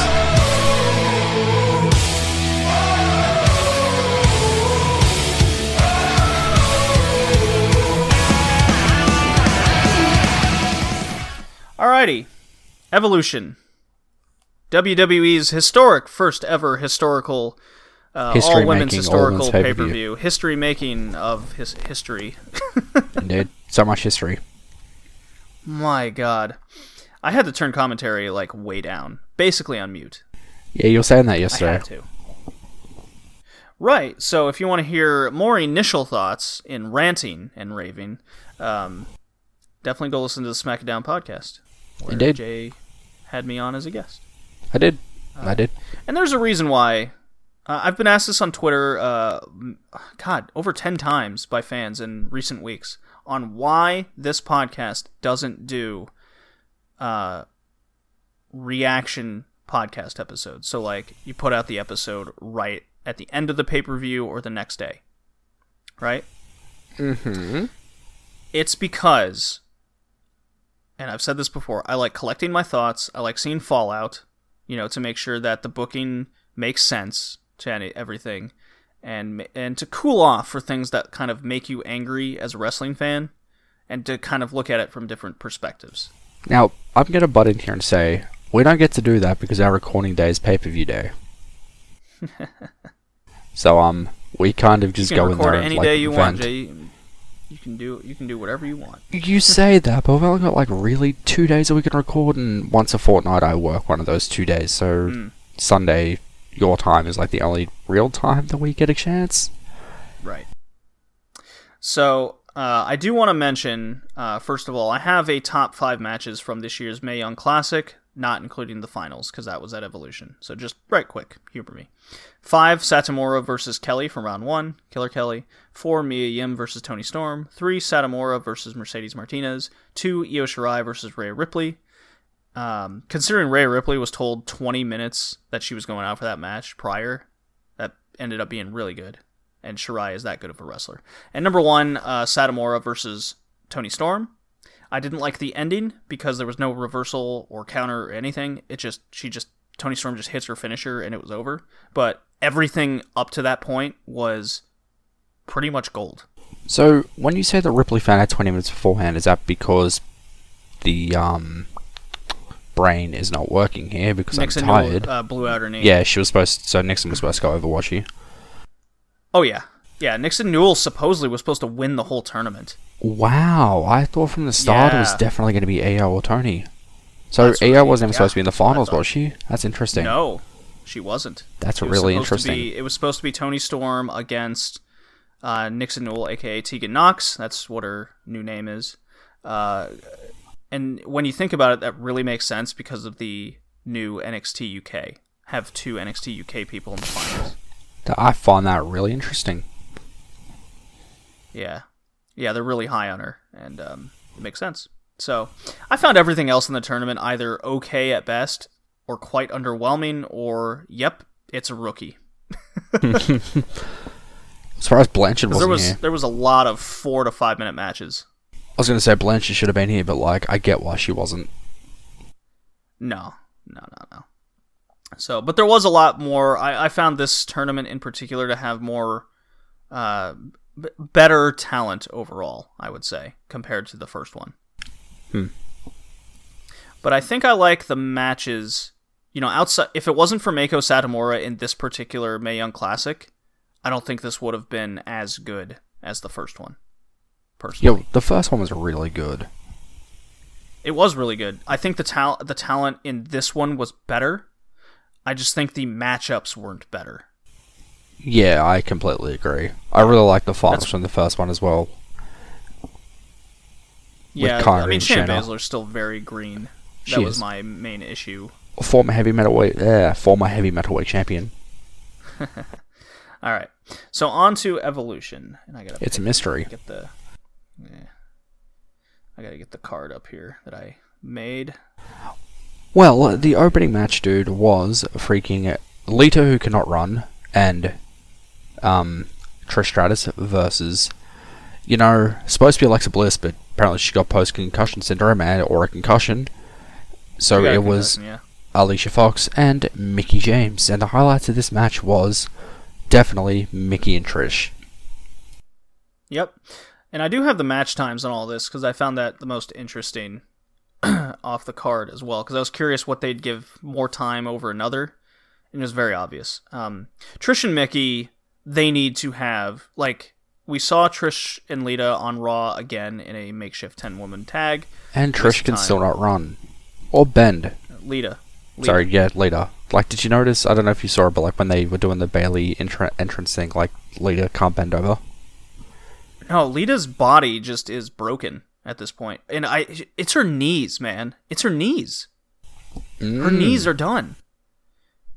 Because if you look at the, like, when Trish bent over in this match to do the poetry in motion, you know, kind of the Matt Hardy position, and then Lita does the Jeff Hardy stuff. Yeah, she was like run up and like a splat. She doesn't jump at all. She has no jumping ability. Zero. She can't run either, dude. It's all power walking. It's really sad to see, to be honest. She did not look good in this match. No, she did not. Luckily, they were able to kind of work around it, where she was out of the match most of the time. She's basically a moonsault, and that's it. That's all she's got in her. And even that, like, scares me a lot of times. It's because she doesn't get any height off it, and looks like she's going to break her neck. Yeah. Well, it's because her knees are done. Yep. I saw the highlight from that 10-woman tag, and when I saw that poetry in motion again, where she just steps on Trish's back and then just steps off and does a clothesline. That's as much as she can do. So, in terms of the match quality, I think the match was fine, I guess. It was mostly just Mickie and Trish. Mickie James was the MVP in this match. She made Trish look like $1,000. Because Trish, her body's kept up over the years. Her style wasn't as ruthless as Lita's, to be fair. And, Trish had her, like, month or so of training to get back into kind of the ring shape and run the ropes kind of deal. But Mickie was definitely the one that just ran everything. Yeah, she was the connection between both past and present. Yeah. And then Alicia Fox was a total mess. Like, there was one spot in particular where she didn't break up the pin in time. She does that a lot. Alicia Fox was Alicia Fox. Let's move on. Yeah. All right. So the match went 10:46. It was an opener. Got the big pop. You know, people were really behind. And then the next match was the Mae Young Classic Final. Io Shirai against Toni Storm. Was it? I thought we had a Battle Royale. Oh, no. It was the Battle Royal. Nia Jax wins. That's all you really need to know. Yeah, a lot of people seem to like it. I mean, to me, it was just another Battle Royal. The eliminations are what bothered me the most. And no one really got any spots in. What about that, like, 9-woman suplex? That was a spot. It sure was. I mean, it was fine. But a lot of the eliminations were just tossed out of the ring. Or if they were on the apron, they took a forearm to the face, and they'd fall out. It seemed like it was just minimal effort. The match went 16 minutes, which I think was too long. 30 minutes with entrances. Yeah, it was way long. I'm just going to throw this out there, and this is just me throwing something out there. I know it's kind of generic and, like, probably inappropriate, all things considered, but, like, play them down to the friggin' pay-per-views theme, get everyone in the ring all at once, and then you've got more time for the Mae Young Classic or for one of the other matches that could have used it. I don't know. I mean, I didn't mind the entrances. They went pretty quick, all considering, and it really got to highlight all the women that have gone through WWE over the years. Like I said, I get why they did it, but like they could have saved so much time. Historical moment, because it was an important event for WWE. I'm not disagreeing with you. I'm just saying, like, they could have saved time. They could have saved time. They could have. Well, there's 2 matches in particular that should have been half. Yeah, we'll get to that's both where of the those. extra time that's where the extra time would have been. So Nia Jax just simply tosses out Ember Moon to win. So Nia Jax has a future match against Ronda Rousey yet again. She said on Raw today was going to be after Survivor Series, so I guess that's going to be a TLC. Also, dude, friggin' Survivor Series Becky versus Ronda. It's going to happen, apparently. It is. Today was a good day for I don't Twitter know. with freaking Becky disrespecting Ronda. It was pretty great. That seemed to be the highlight of Raw. I saw the results, and what a waste of time that show was. But Yeah, I was actually excited I for did it see- after last week's episode, but yeah, that was a mistake. I'm kind of disgusted, though, that it was Crown Jewel, like, all night, and coming off of Evolution, it was pretty much absent for the entire show. Yep, I'm not watching Crown Jewel, dude. I've got a New Japan show to watch. Yeah, exactly. We got New Japan to watch. We got something better. And for those wondering, if you Pro Revolution Eve in the UK, the all women's promotion there, which I highly recommend, if you're into women's wrestling, they are having a free show the same time Crown Jewel is going on. So there's your alternative. Bang. I have a question. Do they have English commentary? Yes, it is out of the UK, Jay. I'm in. They speak English. I'm in. So that is my recommendation there. And it seems Nia Jax and Tamina are going to be in a program. If it's anything like I picture in my head, that match is going to be a travesty. You're not telling me that you're a fan of Tamina? I'm not a fan of either.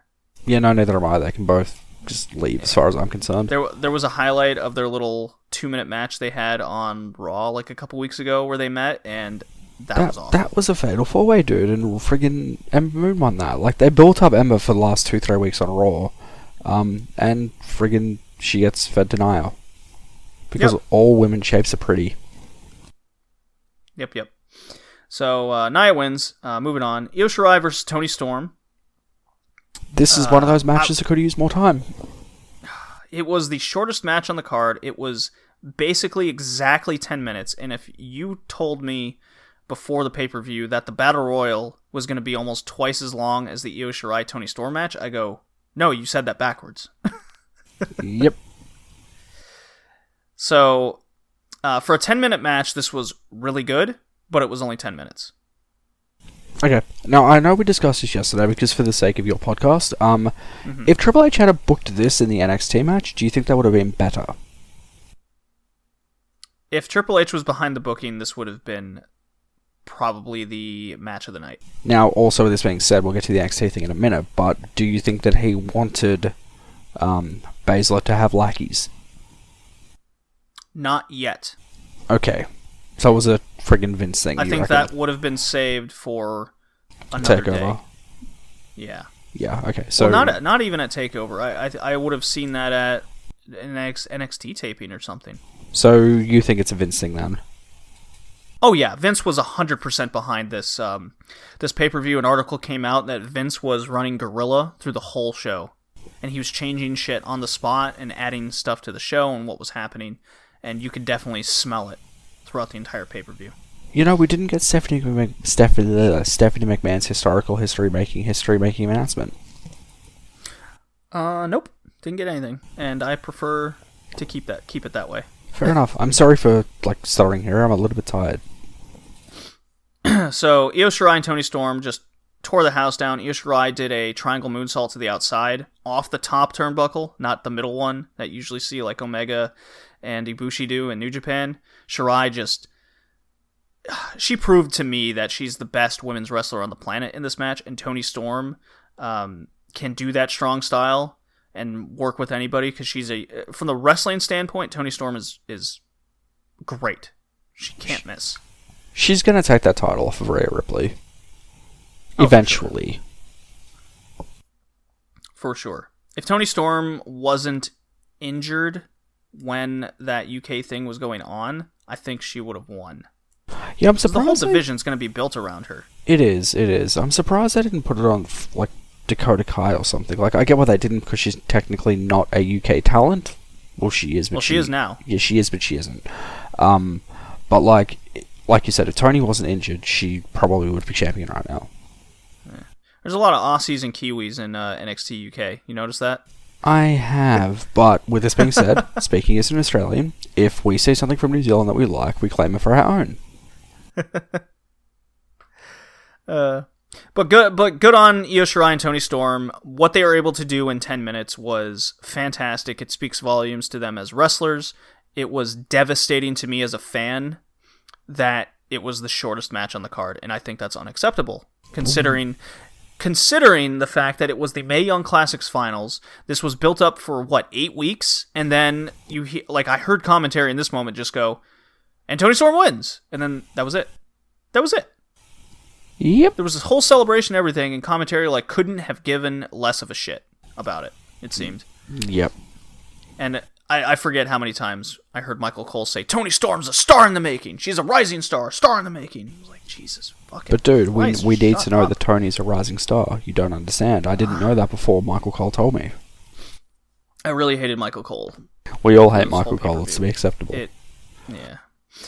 And he was fine during the Mae Young Classic. Yeah, and then he's got Vince in seemed his ear okay. here, doesn't he? Yeah, he sure does. So, all right. I'm just gonna go down the rest here. What I got listed, for the sake, I don't care about the order. NXT Women's Championship: Kairi Sane defending against Shayna Baszler. It's their Match was fourth fine 1v1 until meeting. the ending. The match went 10 minutes of. It was great. I really liked it. Baszler has she's still green in the ring, but she's so good at what she's able to do. And being a heel. She's very good at that. She's got that down pat. With the limb work and everything. And then we get to the last couple minutes. What happened, Jay? Jay? What? What happened? Well, freaking Kairi decides to, backdrop Shayna into the audience, which just happens to be NXT people. And once you know it, happened to be her freaking MMA buddies, who then proceed to get involved in the match because women can't do it by themselves, pal. Yeah, I believe this is 100% a Vince move. I And- 100% agree, and it was weird, and I didn't like it. No, there was 4 instances where the ref It was blatantly looking blatantly at the interference. sees the person coming, sees the interference happening, and then turns away. So Yeah. the ref irritated me there.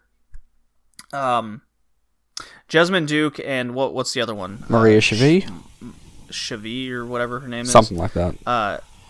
So this was their introduction, essentially. It was. Happens at a major pay-per-view. So here's where I have an issue with this. And I mentioned this on your cast, Jay, where this is Evolution, the first ever women's pay-per-view. You have the NXT title being shown here. Mm-hmm. To have this interference in a match like this, at a pay-per-view like this, I think really hinders and hurts not just the match, but just the pay-per-view a little bit more than what it should have been. I think it's insulting, and this is not, if you were going to introduce them at the pay-per-view, do it post-match. Whether Baszler wins or not isn't what I'm upset about. I'm upset with how it went down. Yep. I think you could have had Baszler do something heel on her own, because that's her character, right? That gets Sane pissed off, and then you have Sane beat down post-match with her friends, because you see Sane's going to get revenge or something because Baszler did the heel tactic thing, and then that's when you have the people jumper, or you have Sane do an elbow drop through a table to the outside and miss. That's her own fault. Anything. Uh-huh. There are so many different ways. This was just, to me, atypical heel booking with cronies. Indeed. And I think it ruins the Baszler character. What they've built up as her being this kind of badass individual, and now she just looks like she can't do it. She can't do it without help. Good sir, you took the words right out of my mouth. Yeah. Before all that happened, I really enjoyed the match, though. Yeah, so did I. Like I said, it was fine. It was it was damn good. And then the ending happens, and it just ruins everything. It's why companies don't book this kind of crap anymore. Yeah, exactly. You just don't see it on major pay-per-view. You see it with things being led up to the pay-per-view. Right? Yep. But you don't see it at the major event. It pisses too many people off. Case in It point. hurts the characters. Yeah, it pisses me off too.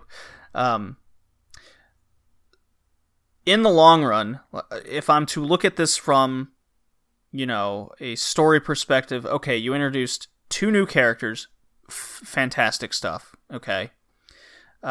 You've established kind of that 4 MMA women group, minus Ronda, great. You essentially have a women's faction, also great. That's great. I like that. I really like how now we have a lot established. If this leads to interferences many times over, which I totally see happening, especially with this booking, that's why I got mad, because that's what it's going to lead to. If it's the one-time thing, then, because I slept on this and slept on my thoughts, I think I can live with it if it's a one-time thing. Okay, but what if we get an Asian faction to go up against the MMA faction? They'll probably get jobbed out to the MMA faction. Because, dude, you've got a half Asian in the person who used to be Jade, I forgot her name, in NXT. Mia Yim. That's the one, she's Blasian. And then you've got Io, and you've got Kairi. Boom. 3v3. Yeah. I don't see the people who can actually wrestle go over. Yeah, no, neither do I. I also don't see that happening. But, WWE has this, slight hard-on right now with the MMA people. Slight hard on. It's been going on for years. So, the future to me, I'm being overly negative on this, but it is my feelings over it and my opinion, naturally, so. Dude, it's the only reason the freaking Sonya Deville still got a job. Well, poor her. Yep. Poor her, indeed. She needs a new gimmick. She does. On to the match of the night? No, onto the 6-woman tag match. Oh yeah, that was a thing. I completely forgot about that. Banks, Bayley, and Natalya versus the Riot Squad in their 1000th combo match. At least they tried something different here with near falls. They did. I think the match just kept going, though. It was over 13 minutes. Bayley, I will say this. Bayley knocked this out of the park, and Ruby Riott the Riot Squad definitely molds so well together at this point. I mean, they've had 1,000 matches together, right? The chemistry works, and then Bayley, since she's had 1,000 matches against the Riot Squad, seemingly, they put it all on the line. Banks, you could tell she put a lot of pressure on herself in the match and tried to overdo certain things. She looked lost at times because she wanted to just do everything. She was visibly emotional during this whole event, and rightfully so. There's always going to be a few people that emotions get the better of them. But hey, I'm still irked that this wasn't like a fatal 4-way or a triple threat number 1 contender match or something where it was Banks, Bayley, Natalya against Ruby Riott. Match was fine. It was much better than I was expecting, but it did go on way too long. Banks won via a frog splash on Liv Morgan. So she did. Yeah. It's always different.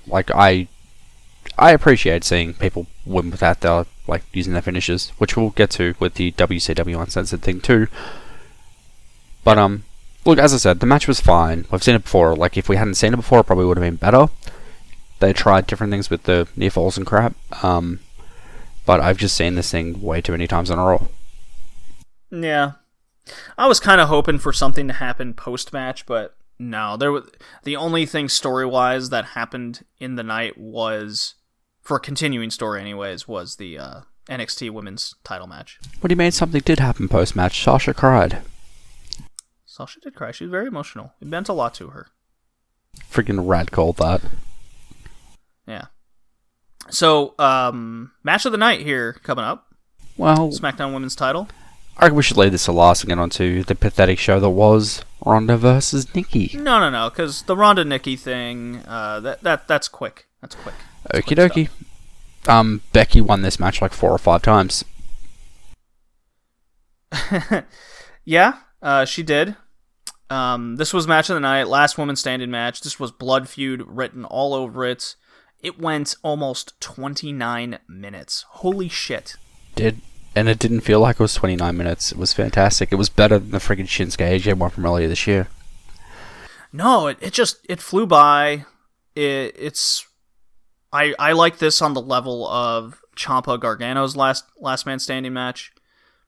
I even like the way this ended more, personally. Yeah, that freaking ending though could have gone so wrong. But they executed it well. They did. I'm just saying, if they stuffed it up, it could have went very badly. So instead of like breaking down the match, I want to mention how over Becky is through the fans. She's even posting out on Twitter. You know, she said something along the line of, I was prepared to go into this alone, but the fans, you followed me, kind of deal. Well, dude, according to Michael Cole, she's got a cult following. Oh my god, I heard that. Oh. Are you part of that cult? I may or may not be part of that cult. Yeah, the whole arena is a cult following. Like, F off. It's great. It's fantastic. It's so, like, they even, in the promo packages, were piping in boos to Lynch's maneuvers, and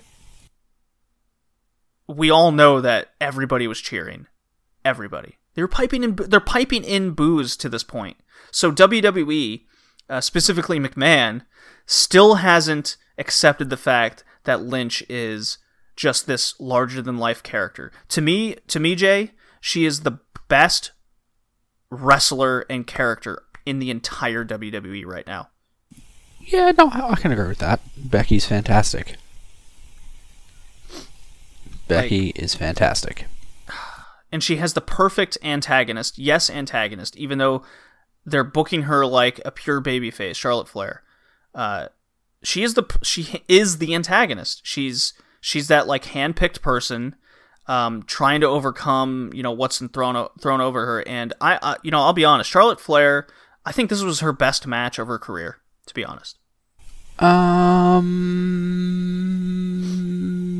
Yeah, probably.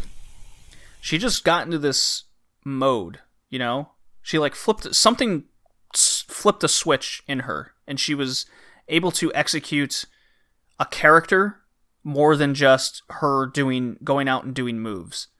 Tell you what, she flip. She flipped a table. Yeah, there was a table spot where it was too close to the turnbuckle, and as it was happening, I wonder if that's gonna break or she's gonna miss, and it was both. It didn't break and missed. Luckily, she didn't just immediately go up and do the same spot again. She did do a flip instead, which was fine. The Tanahashi kind of senton, flipping senton. It was a very bad looking swanton, but with that being said, even though she did different moves, still kind of repeating the same spot. Not a fan. No, it generally doesn't look good, because then the wrestler messed up, but at least she did a different move. I would have rather, whenever you see things like that, I would rather they kind of pull an audible and just do that spot later. Yeah, for sure. Try it again later. For sure. But yeah, like both characters just kind of flipped a switch, both wrestlers, and looked excellent. Becky Lynch getting really scared when Charlotte kind of rose from the pile of chairs that were on. Becky Lynch sold Charlotte as, what the hell are you doing up? No, I did, don't hurt me kind of thing. Retreat. Retreat. She's crazy. Bitch is gonna kill me. Yeah, bitch is gonna kill me. She should be down. I think the leg drop off the ladder through the announce table should have ended the match personally. I agree 100%. It did lead to that kind of don't kill me moment, and then the power bomb to the outside through the table to end it. Yeah. Ref botching counts aside. So I've got a question for you. Sure. How many belts do they have?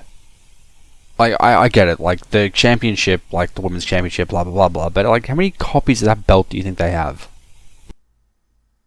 You mean just the standard title with the W inside? Yeah, no, like, I mean, like, so, with Becky, she dropped the title on concrete, which could have caused damage, like, how many belts do you think they have of the same title? Is it just the one, or do they have a couple? I imagine they have a couple. They have a backup always just in case like their luggage gets lost or something. I assume. Yeah, no, I thought so because like there was a couple of times now where it's like, So, two really good women's matches. If the Io Shirai Toni Storm match went longer, they were clearly handcuffed for time. Yeah, so was the NXT one to an extent. And then you go on to the main event. Ronda Rousey against Nikki Bella. 3-week build, turn, 2 promos. Not much here. Nikki kind of trying to embrace the diva, but not really, doing this Bella-lution thing. The match went, I have it written down here, over 14 minutes. It felt like it was more. It was too long, first of all. It definitely dragged. It did. Lots and lots of Brie Bella interference. Basically, Basically, Jay, this match was as bad as I expected, and nothing more. Yeah, it friggin' Ronda won, which was exactly what I thought was going to happen. Nikki got dropped on her neck, which looked bad. Brie gets involved, and that's pretty much the match. Yeah, Nikki... A lot of judo throws. A lot of judo throws. So, pacing-wise, with... This match could have been 5 minutes with the same, executions of everything, and it would have been, I think, a lot better, because... This could have been a squash match, and it probably would have been even better than that. Well, okay. So, here's my... I thought about this. So... Ronda Rousey is very important for WWE's outlook on the women's division. Without Ronda Rousey, I don't think this pay-per-view would have happened. I can agree with that, but I don't want to agree with that, if that makes sense. Yeah, you would wish that a lot of the fans and staff involved in WWE would be behind the women more than they are without Ronda, for sure. Yep. That being said, Ronda Rousey's ticket seller, she's a draw. That's very important. You have your draw in the main event. Fine.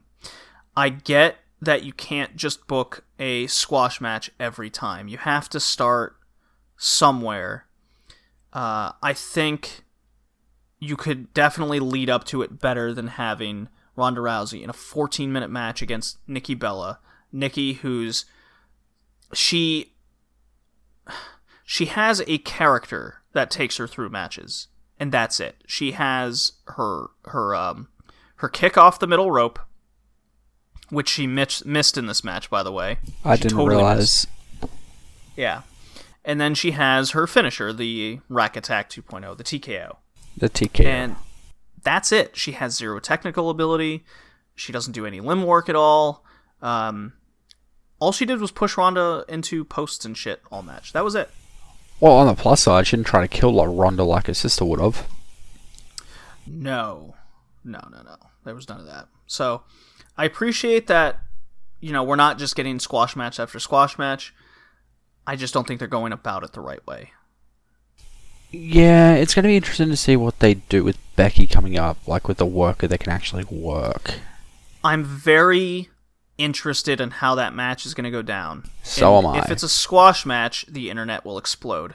Yeah, it's obvious that Ronda's going over, but the question is how. I actually see the match going into a DQ finish. You do? Actually, yeah, now that I'm thinking about it, Becky could get herself DQ'd. I could see that happening. The man doesn't get... Yeah. That would be bad. I also see Nikki Bella interfering. Yeah, that's a possibility too, but I think the Bellas are done at this point. They weren't on Raw, were they? No, but they had a post-match interview at Evolution, and they're like, this is far from over. I was like, oh. Gross. Not a fan. Yeah. But even with even with the Rousey Bella main event, this pay-per-view was probably, outside of the Royal Rumble, Jay, this was probably my favorite WWE pay-per-view of the year. It was good. I would watch another Evolution show if they did another women's pay-per-view. I enjoyed it for the most part. 1,000%. As long as they're going to, well, first of all, they should have an annual show anyways, but as long as they're going to Saudi Arabia, whenever they go to Arabia, they have to have a women's pay-per-view. I think it's required. Yeah, we discussed this last night. Like, between Money in the Bank and SummerSlam is a good spot. Now's a good spot. There's a couple of places throughout the year they could do it. And then especially considering that the build to this was essentially nothing, and the promotion was awful, for it to be this successful and good to see, that's kudos to the women. 1,000%. With this being said, though, and just throwing this out there, every time this happens, do you want to see the NXT titles on here? Yes. Do you want Trips to book them, or do you not care if Vince books them? Keep Vince out of it. Vince, these are Triple H's toys. Go play with your own. So, alrighty. Evolution, raging success of a pay-per-view despite WWE's best efforts. And just to make it clear, this podcast will not be covering Crown Jewel. Neither will Smack It Down. I'll report on the results of the Universal title match, but I'm probably not going to watch it. I'm not even going to do that. Yeah, well, new champion, dude. Kind of needs to be said. I don't care about that title. Yeah, it's a fruit roll-up, but like I said, kind of needs to be spoken about. Well, you cover WWE more than we do here. So. Well, that's going to be changing in a couple of weeks, but yeah. Alrighty, well, let's get on to WCW Uncensored 1998, Jay's first ever WCW pay-per-view. So I'm excited to hear your thoughts, and that will finish out the cast. So let me play a drop here. And is it obvious that I'm tired? No. Okay. You just seem quite relaxed. I'm probably going to fall asleep here soon. Just a heads up. I did message you on Discord, you didn't respond.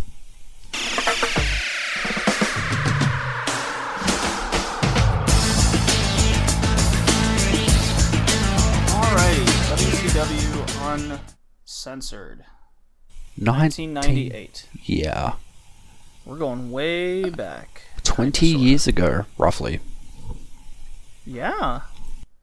Yeah, indeed. So, Jay, you have the agenda in front of you, I hope. I do. Why don't, since this is your first ever WCW pay-per-view, I have all the matches listed. Take us through it. So, the opening match after the video package, and we got introduced to our commentators, so forth and so on, was Eddie Guerrero with Chavo Guerrero Jr. versus Booker T for the WCW television title. The match was good. I'm trying to find my notes. Give me a second here. Notes. Okay, first of all, dude, Eddie makes Chavo open the rope, and then he proceeds to jump into the ring, which is good heel work. It was good stuff, yeah. And I didn't really write anything else down, like besides the fact that Booker won with a missile drop kick instead of the scissors kick. Yeah, simpler times indeed, right? Indeed, like I was really enthralled in this match. It was really good. Booker and Eddie, I don't think I've ever put on a bad match against each other. No, definitely two guys that are really good. And Booker T hadn't established the scissor kick as a finisher. He was kind of switching between a lot of moves, ending matches, between the Harlem Hangover, which is the flipping leg drop from the top rope. Yeah, that thing's freaking dangerous. Yeah, he concussed Rick Martel pretty hard in the previous pay-per-view. That was like a move that I used to do as a kid, on a trampoline. And man, that thing, it's not great. That was my finisher. It's not great. That and the Swanton, dude. That and the Swanton. You can just imagine, like, me as a kid, like, f***ing onto people. Dude, like, we used to compete for freaking plastic titles, too, like the old WWE replica ones. Like, the world title for us was the IC title, and the mid-card title was the US. Yeah. It's pretty great. Pretty great. I only ever lost my title once, so I threw the match on purpose. Oh, and I also had an ankle ankle lock, because like you can bend someone's ankle and it freaking hurts. It does hurt. Does hurt. It does hurt. Yeah. Does it? But yeah, like I said, who did you like more in this match, Eddie or Booker T? dude, I've always been a big fan of Eddie. Always been a big fan of Eddie. He had a lot of character even going back to WCW. It's good to see. He did.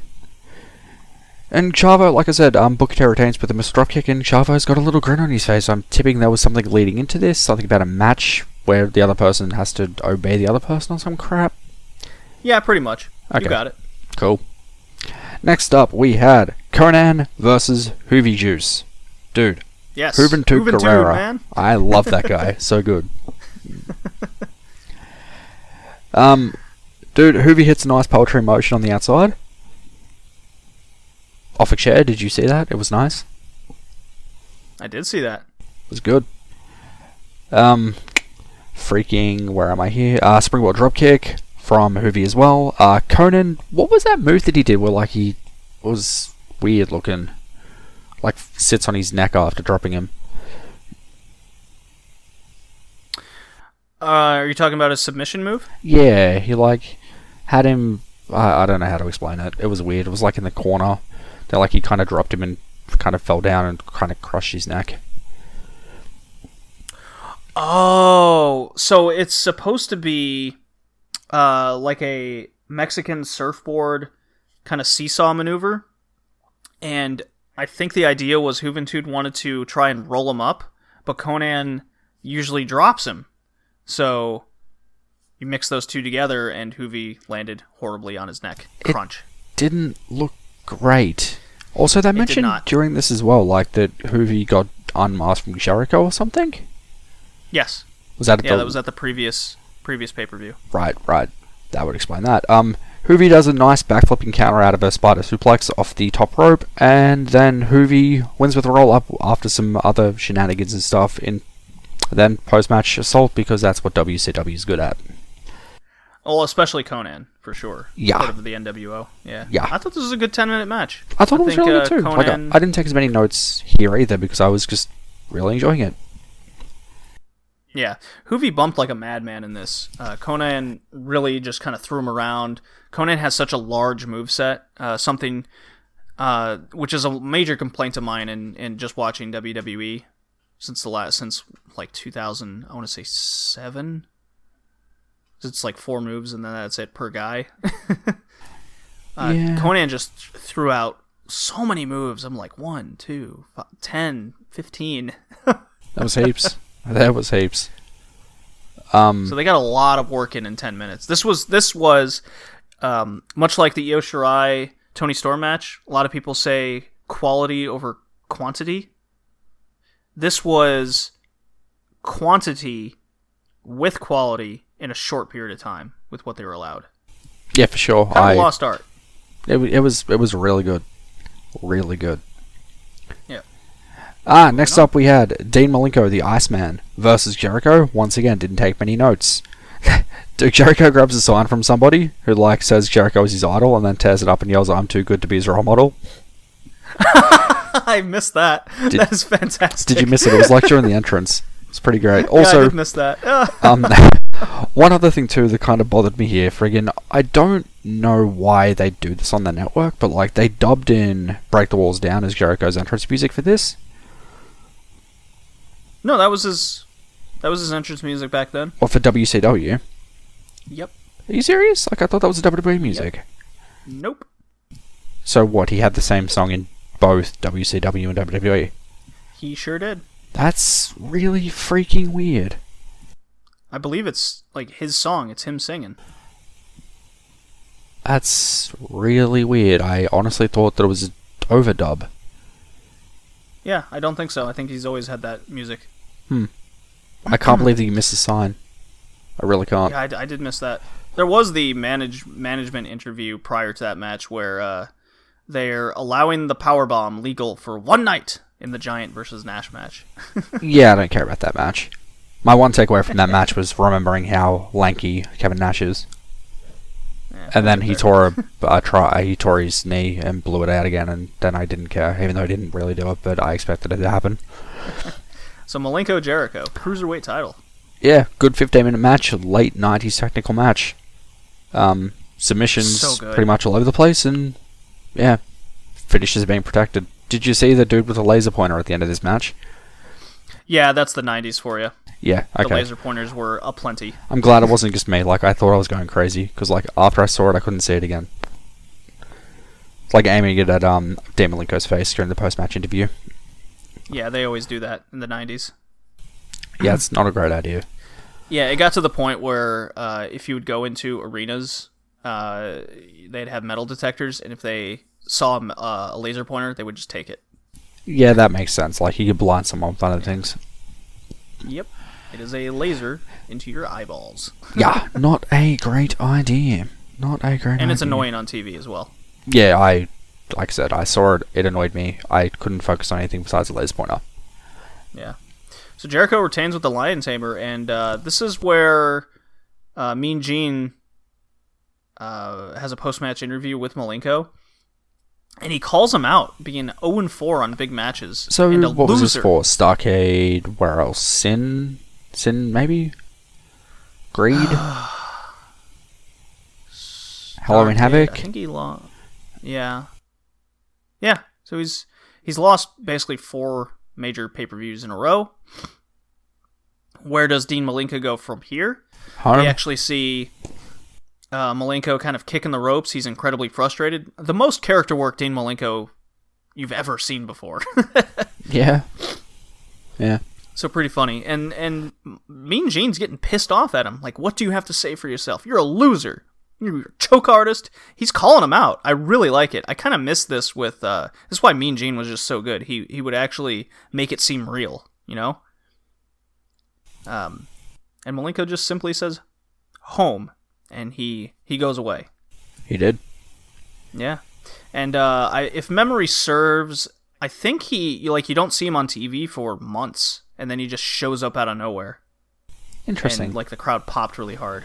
Interesting. One other thing I would like to point out here that I completely forgot was the thing. Dude, remember when freaking TNA had good commentators? And, like, going back here and listening to freaking the Professor Mike Tenay? Yeah. Oh, I was so happy to hear his voice. Dude, Shivani and Mike Tenay are... Oh, it's my favorite. And Bobby Heenan, favorite. Those 3 are possibly my favorite commentary team of all time. I was all in as soon as I saw the Professor. I'm like, hell yeah. They work very well together, and they're just their voices are great. Everything's presented well.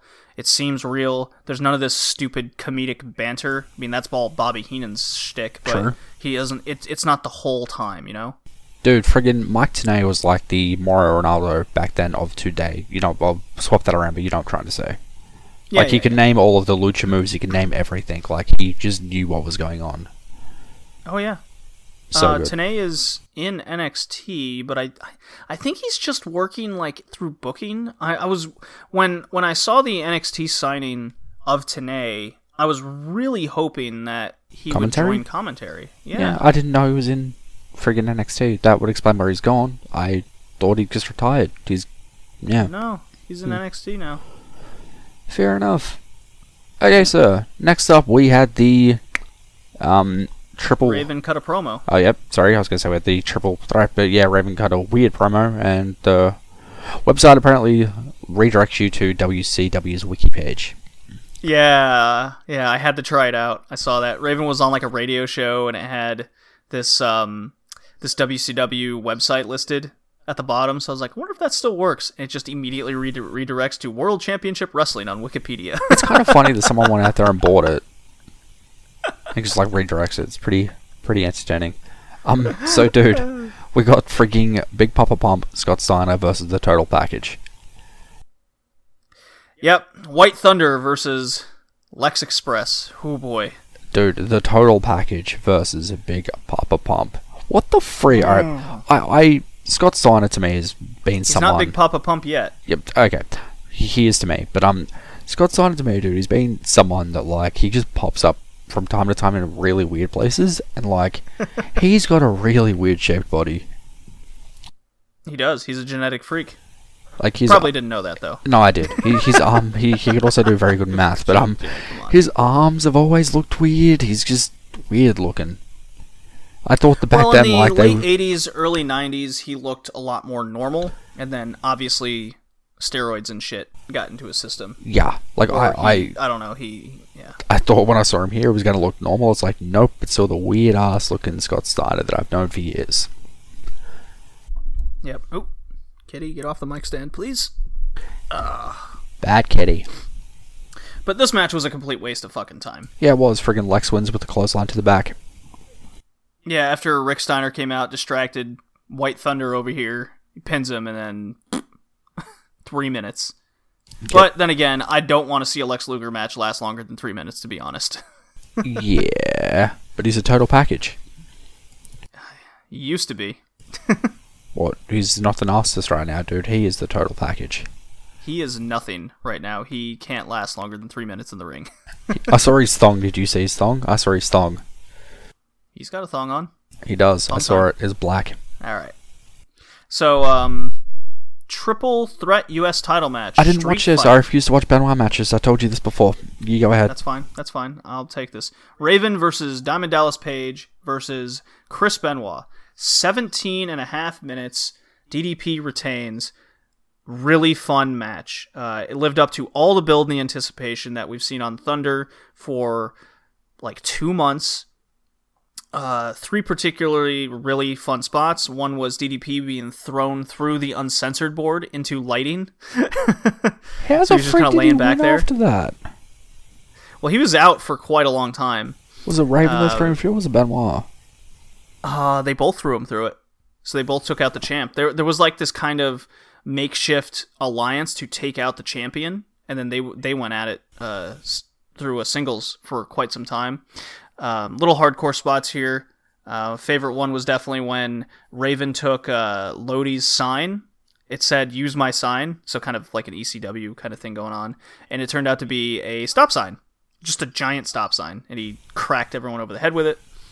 And then there was a sort of botched top rope diamond cutter onto a table, and it didn't break. Just got tipped over. Good to see the tables didn't work properly back then either. That's exactly what I was thinking. I was like, I wonder if this is going to break, and it just kind of goes, like, oh, well, good thing, good to know that it's happened in 1998 as well. Yeah. Come on, Kitty, stop going on the mic stand. Ugh.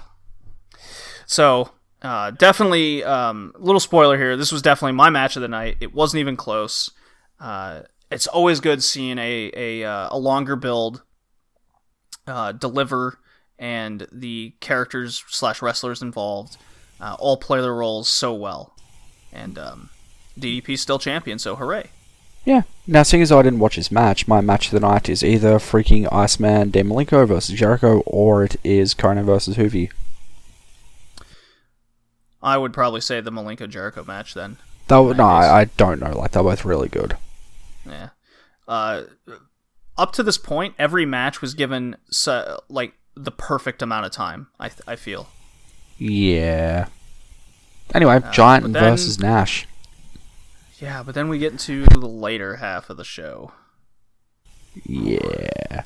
Giant versus Nash. You remember their sold out one? Yeah, that wasn't very good. I didn't see that match, and I'm kind of grateful for it. Yeah. Now that was the one where Giant got dropped on his neck. Ugh. Real bad. Yeah. Ugh.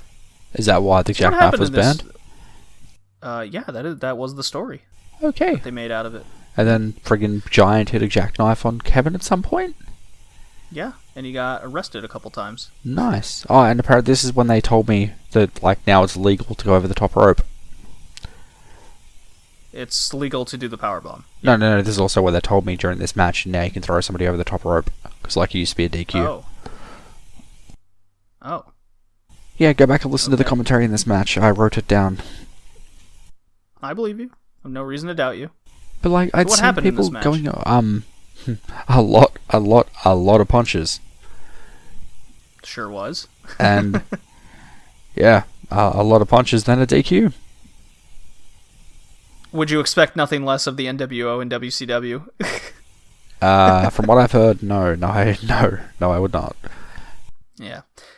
I expected nothing less of going into this anyways, and, 6.5 minutes, fine. It kind of got you hyped up for, the Giant versus NWO stuff. So fair enough, I feel. And by this point, had Giant been with NWO and being champion and all that crap? Was he kicked out of NWO yet? I think he was, and he was definitely champion. Yeah. Okie dokie. Yeah. This is what I'm hoping happens in the Nia Jax Tamina thing. They go like 5 minutes, and then the Riot Squad just keeps jumping them, so we don't have to watch. We don't get. But then they tag together, and they beat up the Riot Squad, and then we get the introduction of tag team champions, and then Nia and friggin' Tamina win them, and then no one takes them off them until they get relinquished by Tamina blowing out a knee or something, which tends to happen. Yeah, it'll happen eventually, I'm sure. All right, next match. Do you want to take us through this, dude? Because I don't have any notes for this, because this was during the time where I was trying to just catch up on everything, seeing as though my network was working. Okay. Well, this was Curt Hennig with Ravishing Rick Rude as his manager ringside versus Bret Hart. Okay, so it went 13 and a half minutes. It was a really good technical affair with Rude doing heel manager stuff. Fair enough on the outside. And classic Curt Hennig just overselling things. I love it. Just any move was always twice as devastating looking when Hennig was involved. Hart wins, despite Rude getting involved. Not match of the night, but I didn't hate this match at all. It was good. It's with the guys involved, kind of wouldn't expect anything less. I feel that if there was a title or something involved, this would have been given more time. It would have had more build or anything. I definitely think it was a match built on name value, and so fair enough. It was fine.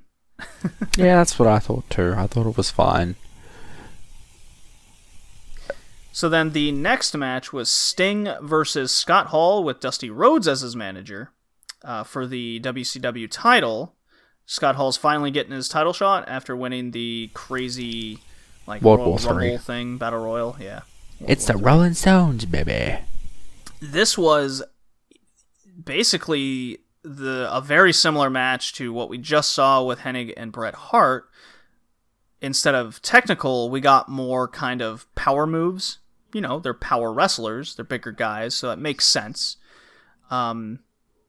I did get a kick out of Dusty Rhodes kind of sneaking into the ring, doing this cartoon tiptoe, and then doing an elbow drop and making it seem like it was the most devastating thing ever. And the crowd bought every minute of it. They did. Dude, it reminded me of Sheepdog and Wolf. Do you ever play that game on the PlayStation 1? No. Okay. There's a tiptoe feature, and it's every time you tiptoe, it's do with piano, going from up to down. Oh, the Looney Tunes thing, yeah. Yeah. Yeah, that's what this was. So, even Brass Knuckles got involved with Scott Hall and Dusty, but hey, Sting ended up retaining. The match was only 8 minutes. Yeah, one off. Kind of wanted more out of this match personally, but they were clearly strapped for time at this point. We're out of time. Yeah, he won off a counter to the Outsider's Edge into a Scorpion Death Drop. Yeah, it was good. It was a good little counter finish. So fair enough. Guys involved. I would have liked to see the match go, to that 12-15 minute mark, but hey, they were strapped for time. Clearly, it's crazy to think that Scott Hall never won the WCW title. I don't think it's that crazy. I mean, he was popular. Yeah, I know he was tag team guy and stuff. He was a former US champion, TV champion, everything else. I just think it's crazy that, with the amount of people from the NWO that won the world title, that he wasn't one of them. Well, when you got, Hogan, Savage, Sting, all these guys involved at the top of the card, there's just not room for that. That's why you saw Hall always in the tag team picture and the US title picture and whatnot. So fair enough. I have a question for you. That's when mid-card titles mattered. You had your established guys at the top. Well, whoever was the US champion, didn't they get a tie? You could cash it in for a world title match or some crap? I don't remember. I think that was DDP is the current US champion. I think that was a thing maybe before WCW, when they were on WA. It's possible. Question though, regarding Hall and everything, had the Wolfpack happened by this point? No. Okie dokie. NWO Wolfpack is not a thing, so we're still waiting on that. Okie And dokie. speaking of still waiting on, main event time. Hogan versus Savage in the steel cage for control of the NWO. This was trash. At least that's what we were told going into it. This was trash. So I have a lot of notes for this match because this was the worst main event I have seen and covered on this podcast. My notes for this match is Savage and Hogan hit each other with a belt. So I thought it was strange halfway through they briefly fought outside the cage, then they repadlocked the door. So it's like, what's the point of the padlock if they can just get out whenever they want? Because the whole point of this match was Hogan Savage finally have themselves one-on-one. There's not going to be interference from the NWO. Until there is. And then they could... Until there is. I was like, what the fuck? So Savage is... I will say this. Savage is very enjoyable to watch in cage matches, despite this particular match being a slower pace. He bumps like a machine. He blades. Really makes the guy he's up against always look 1,000 times better. You know, we could go back to Savage Ultimate Warrior in the early 90s. And then this match, Savage always brings out the best in these kind of matches, despite hindrances involved. AKA Hogan. AKA Hogan in this case. So, Savage gains controls and does a double axe handle from the top of the cage, and then goes for an elbow drop. Yeah, This is where things start to get weird. that's one way to blow out your knees. It is. So, but hey, the crowd popped hard. I popped hard watching it. He goes up for the elbow drop. You're like, no, just end the match already, kind of deal. And then this is where a giant, unarmed, blonde, bearded dude pulls Hogan away and enters the cage. What are they referred to as? The protege? The something? He is something involved. Yeah, he's Hogan's like protege. Also, His no. friend to the end. But we still don't know who he is, what his name is, so let's keep it that way for now. Fine, we'll keep it kayfabe. Yeah, we'll keep it kayfabe. He's just this big blonde bearded dude that's helping Hogan out. And then- so this is the second time we've seen him. Dude, wouldn't you know? Like, as soon as that happens, there's somebody falling out of the sky. It's Yeah, wouldn't eh, you know it? Sting drops from the ceiling into the cage. he lands on the cage and then he jumps into the cage. Yeah. So there's a standoff with Hogan and Sting looking at the blonde bearded dude and Hogan. So there's been like 5 minutes of just standoff and people staring at each other, and then just seemingly because reasons, Savage clotheslines Sting, gives him a pile driver, spits in Hogan's face, and walks away. And then Hogan screams, That's how it I'm ends. your leader, I'm in charge of the NWO, and then bam, we're out of time! Yep, we're out of time. See us on Monday Nitro. I'm like, what? Fuck that finish. Fuck that whole angle that they did there. It accomplished literally nothing, and all that build was thrown in the toilet. I like, you want to talk about shitty WCW booking? It seems, and I was talking with Travis, aka Hibiki TMD. We had a whole conversation about, like, you can pinpoint shitty ass main events, whether it's WWF or WCW, and like downfalls of certain eras and time frames, and it's always fucking Hogan. It's always him. It just never ends. Just every time we're just like, yeah, this pay-per-view, Hogan. This pay-per-view, what was the main event? Hogan. What was this one? Oh, Giant was involved, but it ended up having like a bulldozer forklift thing involved. Hogan. And then now this one. And we're going to see more over the course of the year. I believe 98 was also that infamous Halloween Havoc bullshit. Like, it's really bad. Jay, how livid were you when you saw this, or confused? Or what do you, like, you didn't have the big, like, 2-month build up to this with all the NWO shit. You're right, I didn't have any build going into this, because I just watched this as a random ass show to watch on the network. As a whole, I didn't mind the pay-per-view. To be honest with you, I thoroughly enjoyed it. I might actually start watching freaking Thunder with you dudes. But Just for fun? yeah, just for funsies. And whether or not I appear on here or not, like Yeah, sure. I Well, can- you'll always be prepared then. yeah, pretty much. Friggin' though, like I don't know, man. Like you were promised something by the promotion of the match, and it just doesn't happen. And as a fan, like if I was around back then, I would have been pissed off. But for the most part, the crowd seemed to eat it all up. I heard a lot of boos. I Personally. didn't. There was like trash being thrown at the cage, man. Yeah, but that's just Hogan. Well, it was also the 90s. That is part true. of the time. You can't do that these days. No beach balls, no fun. But yeah, I agree exactly with what you and That's your Travis. Chuck Mambo in progress. Yeah, because the progress of one rule is don't be a dick. But yeah, like I completely agree with like what you and Travis said. Friggin' Hogan appears to be just the downfall of whatever he's in. Thinking about it now, like TNA went to crap after Hogan and Bischoff. did. Like Hogan was involved. Friggin' WWE at some point. I'm sure Hogan was involved. Yeah. Yep, and they're bringing him back. So what do you think's going to happen? Dude, he's a real Saudi Arabian. I don't know. I guess Oh my god, yeah, he was bragging on Twitter that he's happy to go to Saudi Arabia. that doesn't surprise me knowing Hulk Hogan. But Oh boy. yeah, like as I said, I'm probably gonna end up watching maybe Thunder or Nitro after this. Figure out where exactly it takes place, and see if they even talk about what happened here on one of those shows, and go from there. Well, the good thing about watching Thunder is it's the B show, so think of it as like watching SmackDown. Well, you know? not by today's standards of SmackDown. So, well, SmackDown 6 then. Think of it that way. Because you see a lot, you don't get oversaturated with like all the Hogan and Savage nonsense that Nitro was filled with. Mm-hmm.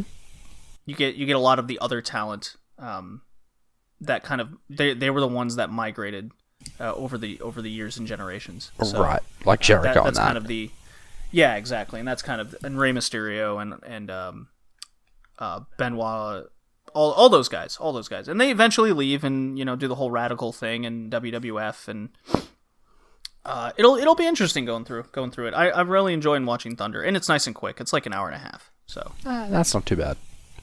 yeah. Alrighty, that finishes out Uncensored 1998, and as I do. Just right fast, go through the podcast rankings, and then we can get the hell out of here. Sound good, Jay? Mm-hmm. Yeah, and you can plug yourself once I'm done. Okie So I'm dokie. just going to go through... I'm going to go New Japan first, because everything else kind of rolls together. This was a very women's wrestler-centric podcast, and that's kind of the main wrestling that's been going on lately. So here's the rankings. New Japan first, as I mark down the time. Alrighty. Number 1, I have Minoru Suzuki. Number 2, Ishii, Rev Pro title, naturally. 3, Shingo, best of the tag league in singles. 4, Zack Sabre Jr. 5, Goto, Rev Pro. And then 6, I have the Time Splitters, because I couldn't really decide if there was one guy better than the other. So what I'm going to do is actually just split the points between the two guys. Technically, I don't think they're the Time Splitters. They are the Time Splitters. No, the Time Splitters was Kushida and Shelley. Well, now it's Sabin, because they're Motor City Machine Guns. You just... yeah, okay, whatever. Yep, just keep going. Why? Do you know for a fact that they have a different name? No, I'm just saying that, like, the original Time Splitters was Shelley and Kushida, I'm pretty sure. I don't know whether I these... think it interchanges between the guys. Okay, be I honest. was just saying, Yeah. I'm sorry. 7, Roppongi 3K. 8, Ishimori. Nice to see him on the list. He's definitely been a standout. 9, Desperado and Kanemaru. Got to give the champions some credit, right? Right. And then 10, Tiger and Liger. Tiger and So Liger. getting The vets. yeah, getting the vets some respect there. WWE shouldn't be any surprise what's happening here. Number 1, Becky Lynch. I don't think that's any question. Number 2, 2, Charlotte. 3, Toni Storm. 4, Io Shirai. 5, Kairi Sane. 6, Undisputed Era for their NXT work. 7, Shayna Baszler. 8, Dean Ambrose, despite how I feel about the timing on his heel turn. Nothing happened on Monday Raw, by the way. He just kind of stood there in the audience. He's got a weird mouth. Yeah. 9, Rhea Ripley. 10, Nikki Cross. Dude, I Colin's really going to be liked her. very impressed with you by putting Rhea Ripley on the list. Yeah, he certainly should be. Alrighty, that takes us into Tier 3, which is the indie stuff. 1, Tessa Blanchard. 2, Kento Miyahara, something we didn't talk about on the podcast, but he got back the All Japan title from Zeus in a match that won up their previous match. I wasn't really a fan of their first encounter, but Miyahara just really stepped it up. A lot of fans a lot of All Japan fans are kind of upset that Miyahara already got the title back, but to me, Zeus wasn't working as a champion. I'm glad he got the title, but I'd rather Miyahara have it, personally. Fair enough. He's the ace of the company. 3, Michael Finn, the Danish dude. He's got this, he wears like 3 sunglasses, a fur coat, he raps, he speaks English, he speaks, I think he speaks German as well. I watched like 3 of his matches that went up on WXW because they have Body Slam on there now. And he's very fun to watch. There's a reason why he's been champ for like a year and a half. Fair enough. Yeah. 4, Mako Satomura. Shouldn't be any surprise. 5, Mercedes Martinez. 6, ACH. 7, AR Fox. He was in that 7-man elimination match in Lucha Underground. He sure was. He goes by Dante Fox there. Man, it's good to see him wrestle. I mean, he was gone for I don't like watch Evolve. I was going to say, he was gone for like most of the season until like last week. Yeah. I don't watch a lot of Evolve anymore because of how good it is, but AR Fox is the original there. He is super fun to watch, and he's very talented, and he pulled it all together in that 7-man match. 8, Johnny Mundo. He's been killing it in Lucha Underground, Impact, so there's that. 9, Jake Strong, kayfabe breaking ankles. Gross. And 10, Pentagon. So he made it to the list. Tessa Blanchard's not on the list? She's number 1, man. I didn't catch that, my bad. Yeah. And then the women, which was so hard. It was so hard to rank them. But number 1, I have Becky Lynch. Number 2, Tessa Blanchard. Number 3, Charlotte Flair. Number 3, Mako Satomura. Oh, Number 4, okay. Toni Storm. Thought you were going to do Charlotte, but okay.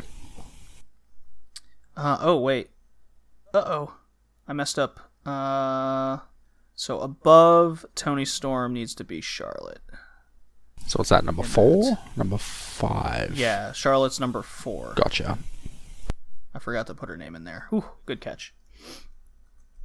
Charlotte. All right, 5, Toni Storm. 6, Io Shirai. 7, Mercedes Martinez. 8, Kairi Sane. 9, Chelsea Green.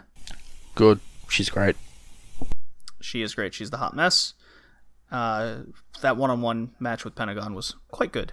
And then 10, Shayna Baszler. So, very heavy, women-centric episode. Good for rankings. Like I always do, upon the episode release, I will put out the updated ranking tables on my Twitter, at BowlingJD or Redleaf Retrocast. Look them both up. Good stuff here. And I haven't caught up with the Stardom's Tag League that's going on. I've watched a few main events, but they're really just their typical kind of tag matches. I'm not the biggest Stardom tag team match fan. I really like that for their singles matches, Jay. Yeah. So, why don't you do a plug for yourself, Jay, and what you're about, where they can find you, and then we can get out of here. That, I find it really interesting that Stardom is doing a tag league right now at the same time as New Japan. Yeah, I think they always do that. Interesting. Well, you can follow me on Twitter at TheVivalajadi, which is at TheVivalaj. I stuffed that up. LAJD. Never mind, I'm freaking tired. Or Right, at Smack It. What was that? I don't blame you. Yeah, pretty much. Or at Smack It Down Pod, which is the podcast Twitter. All right.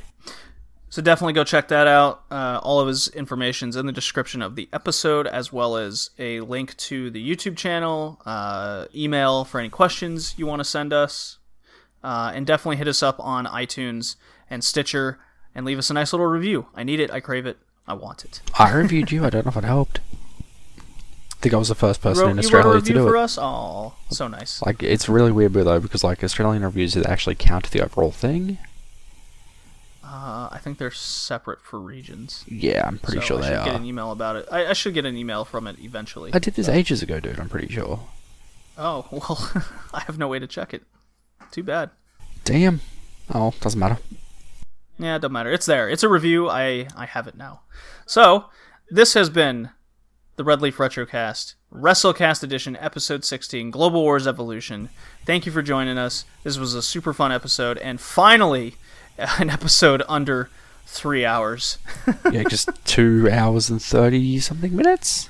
Yeah, fantastic. This is we're getting better. The fantasy promotion stuff took up a lot of time at the start. So. For once, my podcast went longer than yours this week. Good. All right, I'm going to cue that NWO music, and we're out of here. Alright, thanks for having me.